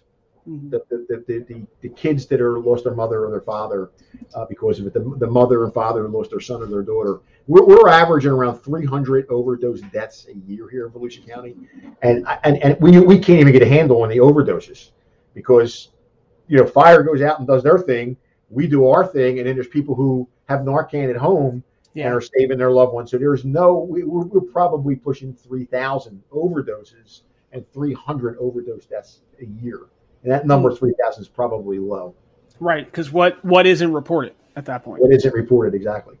So it's unfortunate. Hopefully something will change and we can kind of get a handle on it. Sheriff, this has been absolutely amazing. I again want to thank you for it. I did have some listener questions that I was able to work into what we already spoke about, so I want to thank you for answering those as well. We're going to wrap up right now, but first, what we're going to do is we're going to play a little hit and run kind of thing. I'll ask you a question, and then just without thinking too much about it, give me your answer. Okay. All right. So the first ones we got are called overrated, underrated. I will give you a topic, and you tell me if it's overrated, underrated, or if it's right where it needs to be. Okay. All right, so the first one's going to be night shift. Underrated. Okay. Oh, I was a night shift. I loved it. I spent my first 5 years working midnight to 8. It was the greatest show on earth. Very cool. Yeah, that's like the backbone of policing. That's where you get to do Absolutely. most of your stuff. What about the Crown Victoria? Crown Vic, overrated. Okay, I agree completely, and I'm glad we agree on that one. What about off-duty jobs or overtime? Overtime is right where it needs to be. I was an overtime whore. Yeah, I agree with that one. All right, going away from law enforcement, what do you think about s'mores? S'mores.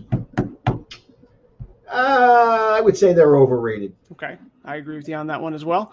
What about going to see a movie? Overrated. Yeah, especially nowadays where you can stream everything that's in the theater anyway. And you, in your privacy and comfort of your own home, you want a beer, you want to get up and do something, you're good to go. Exactly. You don't have to step over anybody to go to the bathroom. For sure. And at my age, I'll tell you, you go to the bathroom more than you would like to go to. Of course. And you can pause it so you don't miss. Exactly. Perfect. Yeah. Yes. All right. This next section is this or that. So I'll give you something. Tell me which one you like more. Dogs or cats? Dogs. Do you own any? No, I'm never home. Oh, that makes sense. Coffee or energy drinks? Coffee. How do you take it? Black. Okay. Patrol or specialized units? Patrol. Okay. Burgers or tacos? Burgers.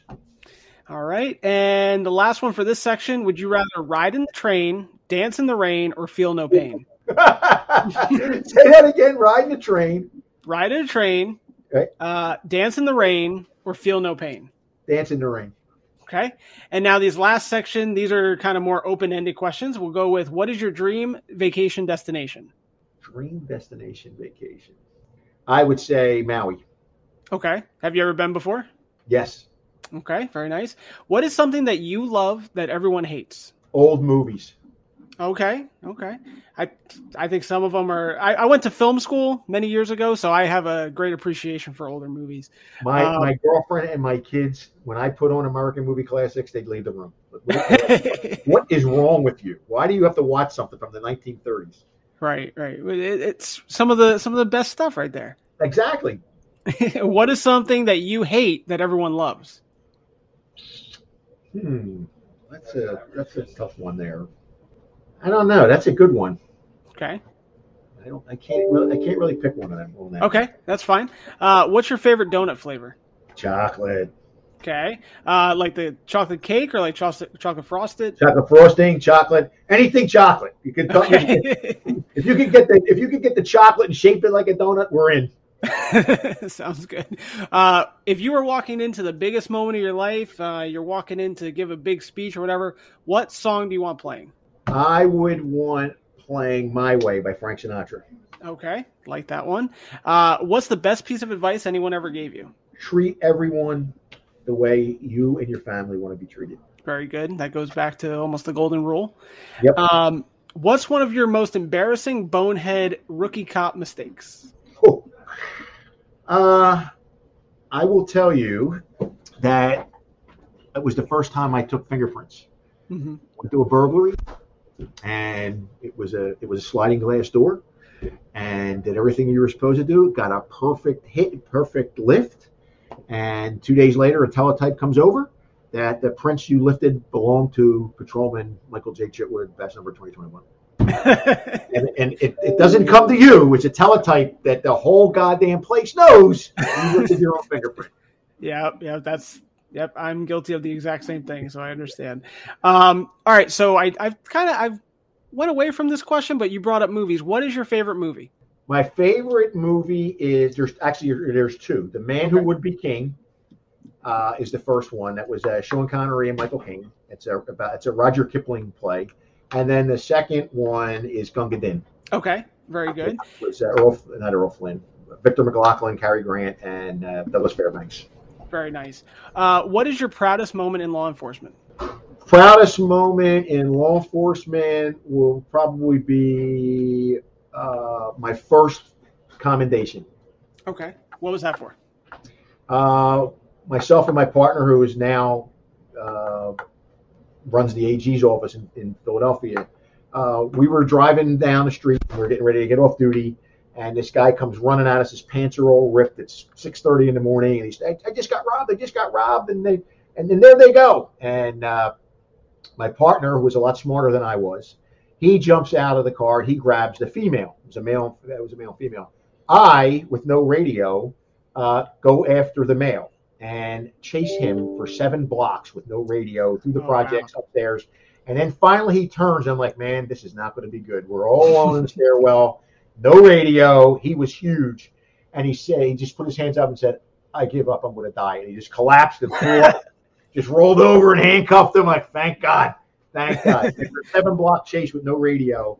And we got, it was a medal of, it was a merit commendation because it was a quote unquote site robbery arrest. Okay. Very good. That sounds good. Let's see. I want to get a good one here. If you could tell someone, one person, one thing about your career that they misunderstand, what would it be? I would tell them that don't confuse my passion for my way I pursue my career with my compassion for my career. Okay. If that makes sense. People see you and they think you're this hard charger, and I hear that all the time. You really don't give a shit. You're just a hard ass. No, it's the opposite. I'm going to pursue you if you break the law with everything I've got. After you're held accountable, I'll be the first person to want to see you succeed after you've made an error. And if God forbid, if anybody needs help, you call us. We're here for you, no matter what it is. Sure, it's a game, and when you lose one round of the game, then we're racking up for round 2. That's kind of how it is. Whether you're on the other side of the law or whatever it is, I think that's a great way to put it. Let's see, what's your favorite or go-to late night snack? Oatmeal raisin cookies. Okay, all right. And I've got 2 more questions for you. The last one, or second to last one, is if you were stuck in a foxhole, who would you want to be trapped with to help you get out? Kim Kardashian. There you go. And the last question. And if she's not available, Courtney. Okay. And the final question, Sheriff, if you could share a meal with one person, dead or alive, that you never met, who would it be and what would you order? If I could share a meal dead or alive, it would be Jesus Christ. And it would be raviolis with meat sauce. Very good. Very good. Sheriff Chitwood, that concludes our interview today. I really appreciate your time and kind of playing along with me. Oh, one other question to go all the way back to the beginning. Did you guys ever catch the serial killer? We didn't. West Palm did. Okay. 14 years later, there was a body found on the side of the road in West Palm, and it was a prostitute who had been strangled. They were able to extract DNA from underneath of her fingernails. Her DNA, the DNA they extracted from her matched the DNA to our murder victims back in 2005 and 2006. What was interesting was he had changed his modus operandi. He went from using a Smith & Wesson 40 caliber handgun to using his hands. Turns out he was a Bethune-Cookman University criminal justice major. So we don't know how many other women, because he knew, it became public early that it was that a certain kind of gun was used. We were able to trace it back to him buying it after the fact. His DNA was left behind. So there's no doubt, being a criminal justice major, that he reinvented himself as a killer. We just don't know how many other murder victims could be out there where there's no DNA and the woman was strangled to death or suffocated or whatever. Very interesting. And if someone listening, they've heard you kind of give your spiel all this past hour, if they want to go work for the Volusia County Sheriff's Office, how do they get in contact and get that process started? Go right to the Volusia County Sheriff's Office website. It's all right there. You can download a preliminary application. You kick it in. We'll approve it. We'll send you back the 60-page PDQ, which you have to really in-depthly fill out, and then you're on your way. We're taking apps all the time. Volusia County is a great place to live and work. And you said you do take laterals? We do take laterals. You do the same exact thing. You just have to go through it. And then, of course, that's a little different because we have to make sure that your training meets Florida Department of Law Enforcement standards so you can get a waiver, and then your academy is only 2 weeks. Gotcha. Okay, that's great to hear. Sheriff Chitwood, I really appreciate your time today. Thank you, sir. I appreciate it. It was fun.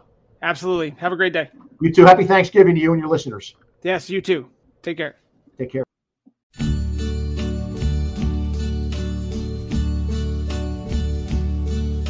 And now the end is near, and so I face the final curtain. My friend, I'll say it clear, I'll state my case, of which I'm certain. I've lived a life that's full. I traveled each and every highway, and more, much more than this, I did it my way. Regrets, I've had a few. Once again, special thanks to the sheriff for that, for his time, for his knowledge and his conversation. Hey, if you've got a boss, if you've got a sheriff, a chief, anybody that you think they would be able to chat with me, and you know, if hey, let's call a spade here. If you've got a boss that represents what you think law enforcement's all about, give me their information. I will do my best to convince them to be on the show, because that's what I'm about here. You know, promoting good leadership, promoting good law enforcement culture. That's it. You know, I made a post this past week saying we do this to ourselves. We do. We set ourselves up for failure. There's no reason why the culture has to be toxic. And I think, you know, as much as we MF the toxicity, we need to start promoting the good shit that's out there. So, if you've got a boss that I should talk to, let me know. Or if you're close enough with your boss to show him my show and be like, hey boss, would you want to be on this show? Let's see what we can do, man. I'm all about it. I kind of get worried, you know, that a sheriff or a chief would, you know, not want to do this. I try to keep this as professional as possible, but also accessible as possible, you know? So just an idea. So now we're going to go on to the next part of the show. Once again, if this is your first time checking out the show, you wanted to hear what the sheriff had to say, and you're still with us, thank you very much. Before I bore you guys talking about Christmas movies, please be sure to rate, review, subscribe, and share this episode with your friends, your buddies, your coworkers, anybody that you think might want to hear it. It promotes my show. It promotes every endeavor that I'm working on currently. So please do that. I also have a merch store. It's 10-8-memes, all spelled out, .ecwid.com. I'm looking to get rid of most of my merchandise. So, actually, you know what? Starting today, if you go to my store and you make an order, before you press submit payment, enter this discount code. Enter 108, TENEIGHT, no spaces, in the discount code. And I'm going to give you 40% off and free shipping. That's right. 40% off, free shipping. That's what you're going to get. For this week only, from December 9th to 7 days from right now, I'll give you free shipping. Free shipping and 40% off. I need this stuff gone. I want to make new purchases, you know, new merch for you guys, but I can't do it with all the surplus, so go do that. Now, speaking about the season of giving, let's talk Christmas movies. I love Christmas movies. I love Christmas. It's always been just the time of year where I just, you know, it's so easy to get upset this time of year for one reason or another. Money, family, whatever. It's so easy, you know, stresses. But the Christmas music and the Christmas movies always do it for me. Before I was a cop, me and my nieces and nephews, we would watch movies almost every day through December. So what I'm going to do is I'm going to go and talk about some of my favorite Christmas movies. And, you know, if you haven't watched it in a while, or if you've never seen it, which would be shocking, this is your chance to be like, wow, I'm going to go check that out tonight. So from today till the Christmas episode, we're going to talk Christmas movies. So today, we're going to talk about National Lampoon's Christmas Vacation, which actually I haven't watched. Like that's one of the newer Christmas movies that I found, which is crazy because it's from the 80s. But, you know, it just wasn't something that I always watched growing up. So we're going to talk about that with my buddy Frank Castle in just a few. But I also want to talk about Jingle All the Way. All right, Jingle All the Way is one of my favorite Christmas movies. It's ridiculous. It's got Sinbad. It's got Arnold Schwarzenegger. It's got Jake Lloyd. Jake Lloyd played Anakin Skywalker in the prequel movie in Phantom Menace. Which, do yourself a favor, go Google Jake Lloyd today. Crazy, man. My man went off the deep end. Child actors, man, they've got it tough. They do. And he's probably, I mean, he's been in jail a bunch of times. He's got mental issues going on. I don't know if that was before acting, like, and it just kind of manifest, or did the acting trigger it? I don't know. But if you've never seen Jingle All the Way, it is the story of Arnold Schwarzenegger. He's a dad. So there's a typical trend in Christmas movies, in modern Christmas movies, where the dad is kind of aloof. He's not around. Work is all important, and then he's got to make it up to his kid. We're going to talk about the Santa Claus in a few weeks. Probably my number 2 favorite Christmas movie. But so you've got Arnold Schwarzenegger. So he's obviously been busy. He misses his son's karate class, all this stuff. And then his wife's like, "Hey, it's okay. Just, we'll make it up to him because you got him his favorite toy for Christmas, right?" Which is it was an action figure. It's big during the Power Rangers thing, which Power Rangers was my thing growing up. Let me tell you, I was a Red Ranger. I'm gonna post a picture of me in the Red Ranger costume in a few weeks. I was a Power Ranger. You know what I'm saying? So I understand this. But back to the movie. So of course Arnold Schwarzenegger did not get the toy, and now we are Christmas Eve, and what are we gonna do? We gotta find this hot toy. Think of like the Tickle Me Elmo craze, the Cabbage Patch Kid craze. If you're older than I am, I didn't experience Cabbage Patch Kids, but it was my sister's thing. But now Christmas Eve, I gotta find this toy because I gotta make it up to my kid because I suck as a dad. So he does, and the whole movie is him trying to find this toy. He enters sweepstakes, giveaways, and it's ridiculous. And, people criticize the movie saying, oh, it's talking about materialism, and that's not what Christmas is all about. First off, that's what Christmas has become about. But there is a heartwarming story throughout it. Basically, the kid gets pissed at him sometime because before he leaves to go buy it, the dad says, hey, yeah, no, I got the toy. I got to go get it at my office.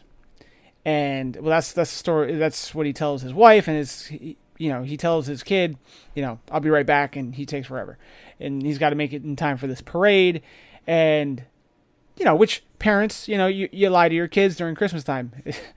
just saw this thing on Facebook where anyway, white lies, no big deal. Trying to keep the magic alive, no problem.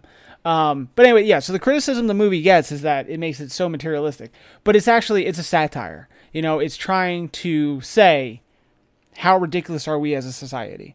Sinbad's in it. Sinbad is hilarious. He plays a crazy mailman who's doing the exact same thing. He's, mailmen, they work, around the clock, especially around Christmas. So he didn't get a chance to go buy his kid the same toy because it's a hot toy. And he's got some backstory in there about how, I didn't get the toy I wanted when I was a kid, and now I'm a mailman, and I'm kind of crazy, and I'm drinking in the middle of the day at a coffee shop. Whatever. It's ridiculous. It's supposed to be ridiculous when you look at it as a satire, but it's great. You got Phil Hartman, rest in peace. He plays the neighbor for absolutely no reason, and he's trying to get with Arnold Schwarzenegger's wife. So many great Arnold Schwarzenegger quotes comes from this movie. If you've never seen this movie, shame on you. You got to go do that tonight. Like this is one of the best. So it's amazing. At one point he's drinking beer with a reindeer. It's crazy. There was some sequel that came out a couple years ago with Larry the Cable Guy. I don't acknowledge its existence. It doesn't exist to me. So don't worry about that. If you type in Jingle All the Way and you start seeing Larry the Cable Guy, no, wrong one. You got duped. Find the one with Arnold Schwarzenegger, Sinbad, Phil Hartman, Jake Lloyd. Jake Lloyd I don't think he's related to Eric Lloyd, who is the kid of the Santa Claus. But, yeah. So great movie. You guys got to check it out. So there you go. 8.5 minutes on Jingle All the Way. Now, let's go ahead. We're going to go grab Frank Castle, my buddy, and we're going to do about 10 minutes talking about National Lampoon's Christmas Vacation, another great Christmas movie. All right, so you've got your Santa hat on. I just brewed a cup of peppermint mocha coffee. We're in the Christmas mood. We got Frank Castle here. What's going on, buddy? What's up? You on the naughty list or the night list or the nice list, man? Definitely naughty. Yeah. Yeah. I feel like you were just here. Yeah, twice in 1 week. I mean, shit, I didn't think you'd be able to fit me in. That's what she said. Yeah, nice. And stand by because we're planning the Jersey Boys Christmas party at the end of the month. So hopefully you get a double dose of that too. So yeah, 'Tis the season to receive. But this is going to be a hit and run, hit it and quit it kind of thing because we're just going to chat a little bit about some Clark Griswold and National Lampoon's Christmas Vacation. So, you like that movie? Christmas Vacation, easily one of my top 3 Christmas movies. What would the other 2 be? Obviously, Die Hard, and then Jingle All the Way. Okay, which I just talked about. Nice. So I told people I was going to do this little like movie review thing about Christmas movies and like, oh, so you're doing Die Hard, right? I'm like, listen, if I do Die Hard and I don't do it right, I'm going to get canceled by the entire law enforcement community. So I took a pause on Die Hard. I went to the more traditional Christmas movies, the ones with Santa, the ones with, that stuff. There's another Christmas movie with Arnold, End of Days. I mean, it's set during Christmas, but it's not. I mean, Satan comes on Earth, and it's just chaos. We talked about Batman Returns. I mean, that takes place during Christmas. It's literally during a Christmas tree lighting ceremony that the movie starts. Yeah, but again, we're talking more traditional Christmas movies. No Satan, no murders or anything like that. So, I don't think anyone gets murdered. So that's where it's going. So I just want to preface, not that I'm saying Die Hard is not a Christmas movie. I'm not saying that. I'm just saying that I'm not talking about it this year. Maybe next year. We're not going to talk about like the elephant in the room, just like with what may have happened with state police recently. Down to Seagirt, something's happening. Something like that. Something's popping off. Shots fired, no pun intended. But anyway. The memes have been popping off though. I'm saying, talk about food for the fawn. And then there's one page that's been popping up, Garden State Goons. Oh yeah, he's gonna out himself. So anyway, let's get on topic here. So National Lampoon's Christmas Vacation. Have you seen the other National Lampoon movies? Yes. Okay, so I haven't. I gotta. None of them, really? No, just Christmas Vacation. I was just saying that Christmas Vacation I only found recently. I don't know why. Like I knew it existed. I probably watched it the last 5 years or so. But of all the Christmas movies I watched growing up, it was not on the list. I don't know why. But I love the movie. We watched it probably just before Thanksgiving, maybe. No, probably just after Thanksgiving. And my girlfriend's daughter, she's 10. She was here, and we're watching it. And my girlfriend and I forgot about the scenes in the jewelry store. Oh yeah, or the lingerie store, and then the pool scene. Can't see the lines, can you, Russ? So that we're watching it, and we're like, oh no. But luckily, it is nothing shown. There's some. It's pretty tame. It is. It's implied, but you're not seeing anything. So for anyone that's never seen it, just be advised that there's like 2 moments when you're like holding your breath, like oh shit, but then it goes. Then it's fine. That's it. It's implied, but it's not there. Kind of like Insta thoughts when they're doing their, leg routines or booty routines. Right. It's just hey, focus on the squat. You're working on I'm looking at my technique. Nothing else, not the skin tight leggings. That's what we're supposed to be focused on. Hashtag Gymshark. I feel like Clark Griswold sometimes. Like I always set up the holidays in my mind to be so amazing. Then it happens and it sucks. Or it doesn't suck, but it definitely doesn't. It never lives up to your expectation of, the quintessential American family Christmas. Like people don't just show up at your house and you're like, oh, this is a great time. Like life is not a Hallmark movie. Let's cut it to the chase. Yeah. And that's one thing that growing up, my family, we were small knit. Like even though being Italian, we weren't like crazy with the holidays. And it was nice. Okay. It was just family, immediate family, grandparents. It was not bad because I cannot deal with that many people. Yeah. Too much family time. Yeah. So my family's just huge, period. Growing up, it was that? Huge. Yeah, huge.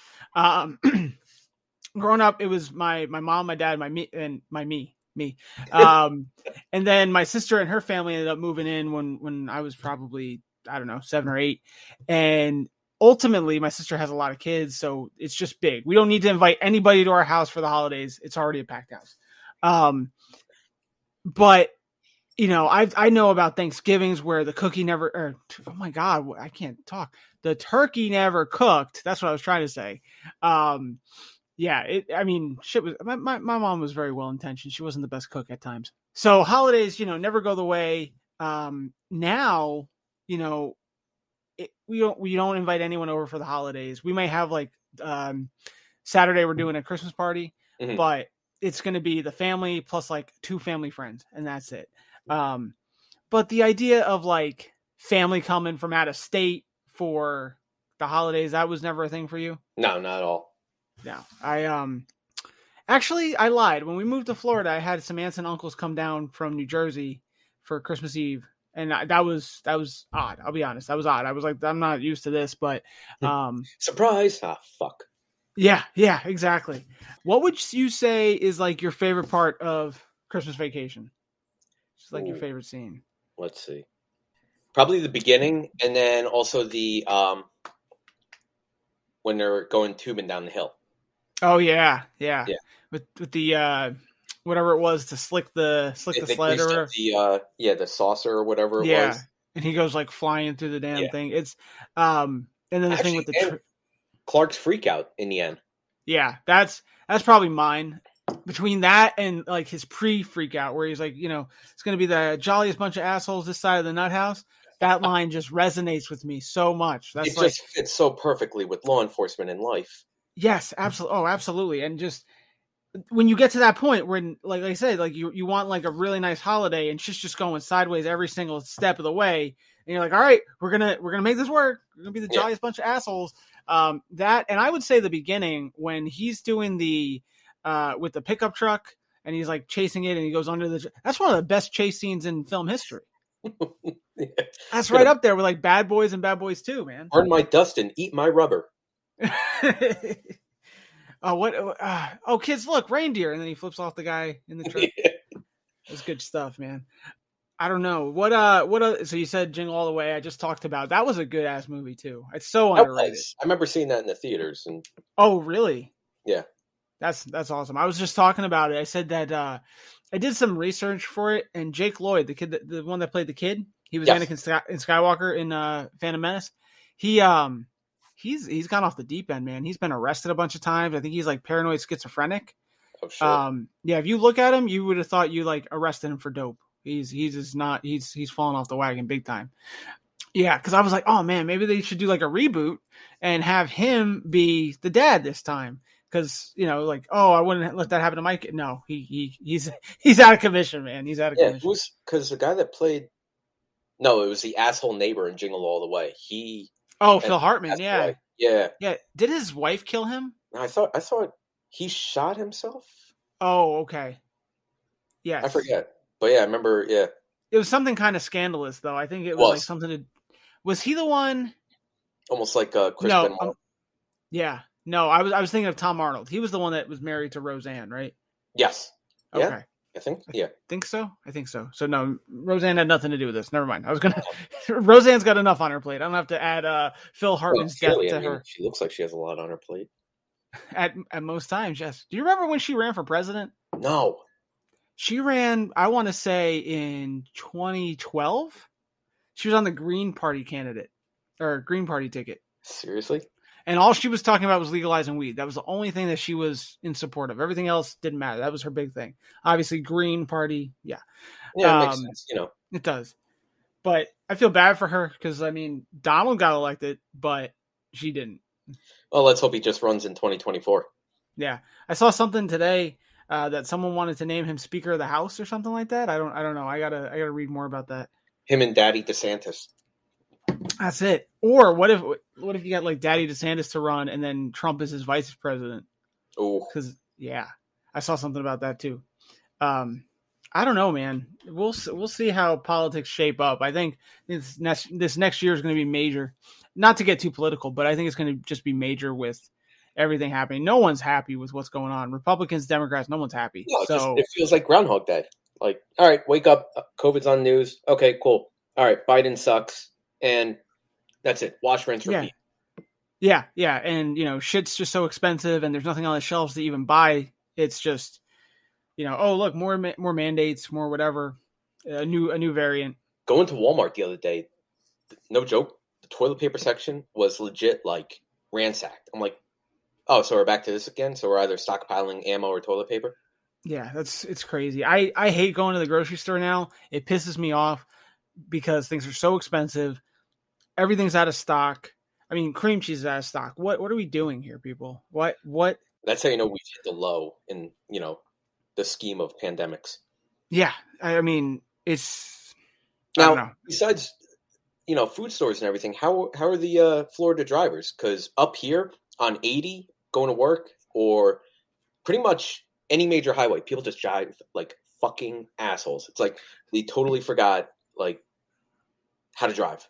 Yeah, so it's been traffic crash city everywhere I go. I always see the troopers got somebody in a fender bender or whatever. The other day, where was it? I was driving up to home, or not this home, the other home, and someone got in a crash in the middle of the highway, and they didn't move over to the side. They're literally in the middle of traffic, out of their cars. I'm like, because what are you? Their cars, God forbid. It was a fender bender. I was like, move. And there's signs everywhere in Florida saying, hey, if you're in a crash, move to the emergency lane, move to the side. Like, it's not like it disabled your vehicle. There's only been one time when I saw someone get rear-ended, and it was the front car was a pickup with a giant ass tow hitch. And then the small car that hit him, the tow hitch went right into the radiator. Oof. So yes, that disabled the car. Right. Fine, you're stuck. But these guys were literally just not, it wasn't that way. So there's crashes everywhere. And I blame the snowbirds, the people that come down from about Thanksgiving until, about March. And then they go back up north to New Jersey, Pennsylvania, New York, Ohio, all those. PA and New York drivers are notorious for just being fucking idiots. Yes. If you're listening and you live and drive in those states, we are calling you out. There's nothing worse than a PA driver. I will say in my cross country trips, Virginia sucks too. People in Virginia it's just I don't know what it is. I don't miss taking the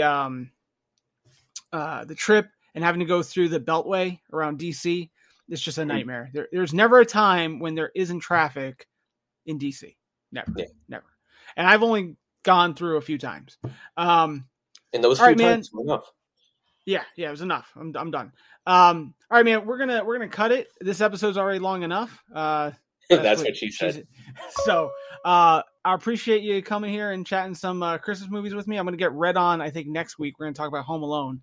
Nice. And then we're gonna get the D on, Dr. Double D. Oh shit. And we're gonna talk about Elf. So those are some Christmas movies coming up. So I appreciate your time, buddy. We're I think next week is when we're planning on recording the next Jersey Boys, as long as everybody can line up. So we'll talk soon, man. Sounds good, bro. Awesome. Later. See it. Special thanks to my buddy Frank Castle for coming out and talking with me for a little bit. Hope you guys enjoyed it. We're going to wrap the episode, guys. Thank you so much for everything. If you missed something this episode, there's a lot. I know it's a lot. This is big for me. Let's just recap what we talked about so you know what to do. We started out talking with the voicemails. Go check that out. Copy down the number and call it. I'd love to hear from you guys. We talked about fathers. Go say hi to your dad if you can. If you can't, I'm in that same boat with you guys. Then we had Mike Chitwood on, and we literally talked about everything. We talked about his case with Allen Iverson. We talked about how to be a good leader, we talked about so much. Go back and re-listen to that episode. There's something you missed, definitely. Then we ended up going into talking Christmas movies, and we talked about Jingle All the Way, talked a little bit about Die Hard and Batman Returns, and then, of course, National Lampoon. That's it. The music for today, Stay. Then we had Rolling in the Deep. Not Rolling in the Deep, I'm sorry. Astronaut in the Ocean. Then we had My Way with Frank Sinatra. And we're going to wrap it up with Nothing for Christmas by Newfound Glory. Thank you guys so much. Stay tuned for next week. We've got Jeff Smith from Street Cop Training. That was an amazing episode also. So thankful for everybody hanging out and everything. We've got something planned, something in the works between the Resiliency Project and Jenna Rose. I'm going to be on the Street Cop podcast soon. Keep your eyes peeled. We're going to announce all that stuff very soon. Love you guys. Take care. Stay safe. We'll see you next week. 10-8. Out.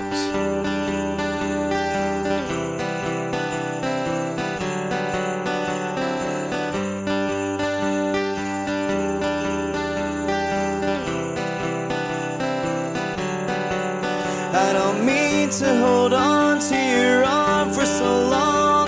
December it comes in a flash, then it's gone. A hope in your eyes that I can't put a price on. I won't let you go through this year all alone. And I think back through fall and the summer and how it changed everything.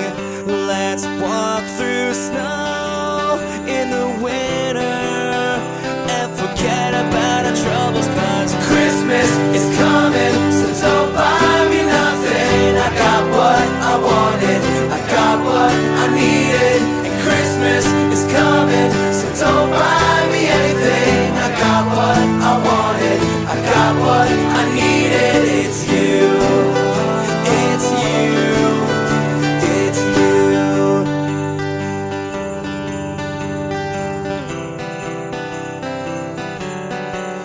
I don't mean to hold on to your love for so long, but the feeling is right and nothing can go wrong. The fog on the window radio sings the songs. I can remember waking up in her arms, and I think back to when I was younger, when everyone's together, and I want you more now than ever to not think about our troubles, cause Christmas is coming, so don't buy me nothing. I got what I wanted, I got what I needed, and Christmas is coming, so don't buy me anything. I got what I wanted, I got what I needed. It's you, it's you, it's you. I hope there are no ghosts when I dream, telling me to change everything they see, falling back into my memories. Wake me up now, don't fall asleep with me. Wake me up now, don't fall asleep, cause Christmas is coming, so don't buy me nothing. I got what I wanted, I got what I needed.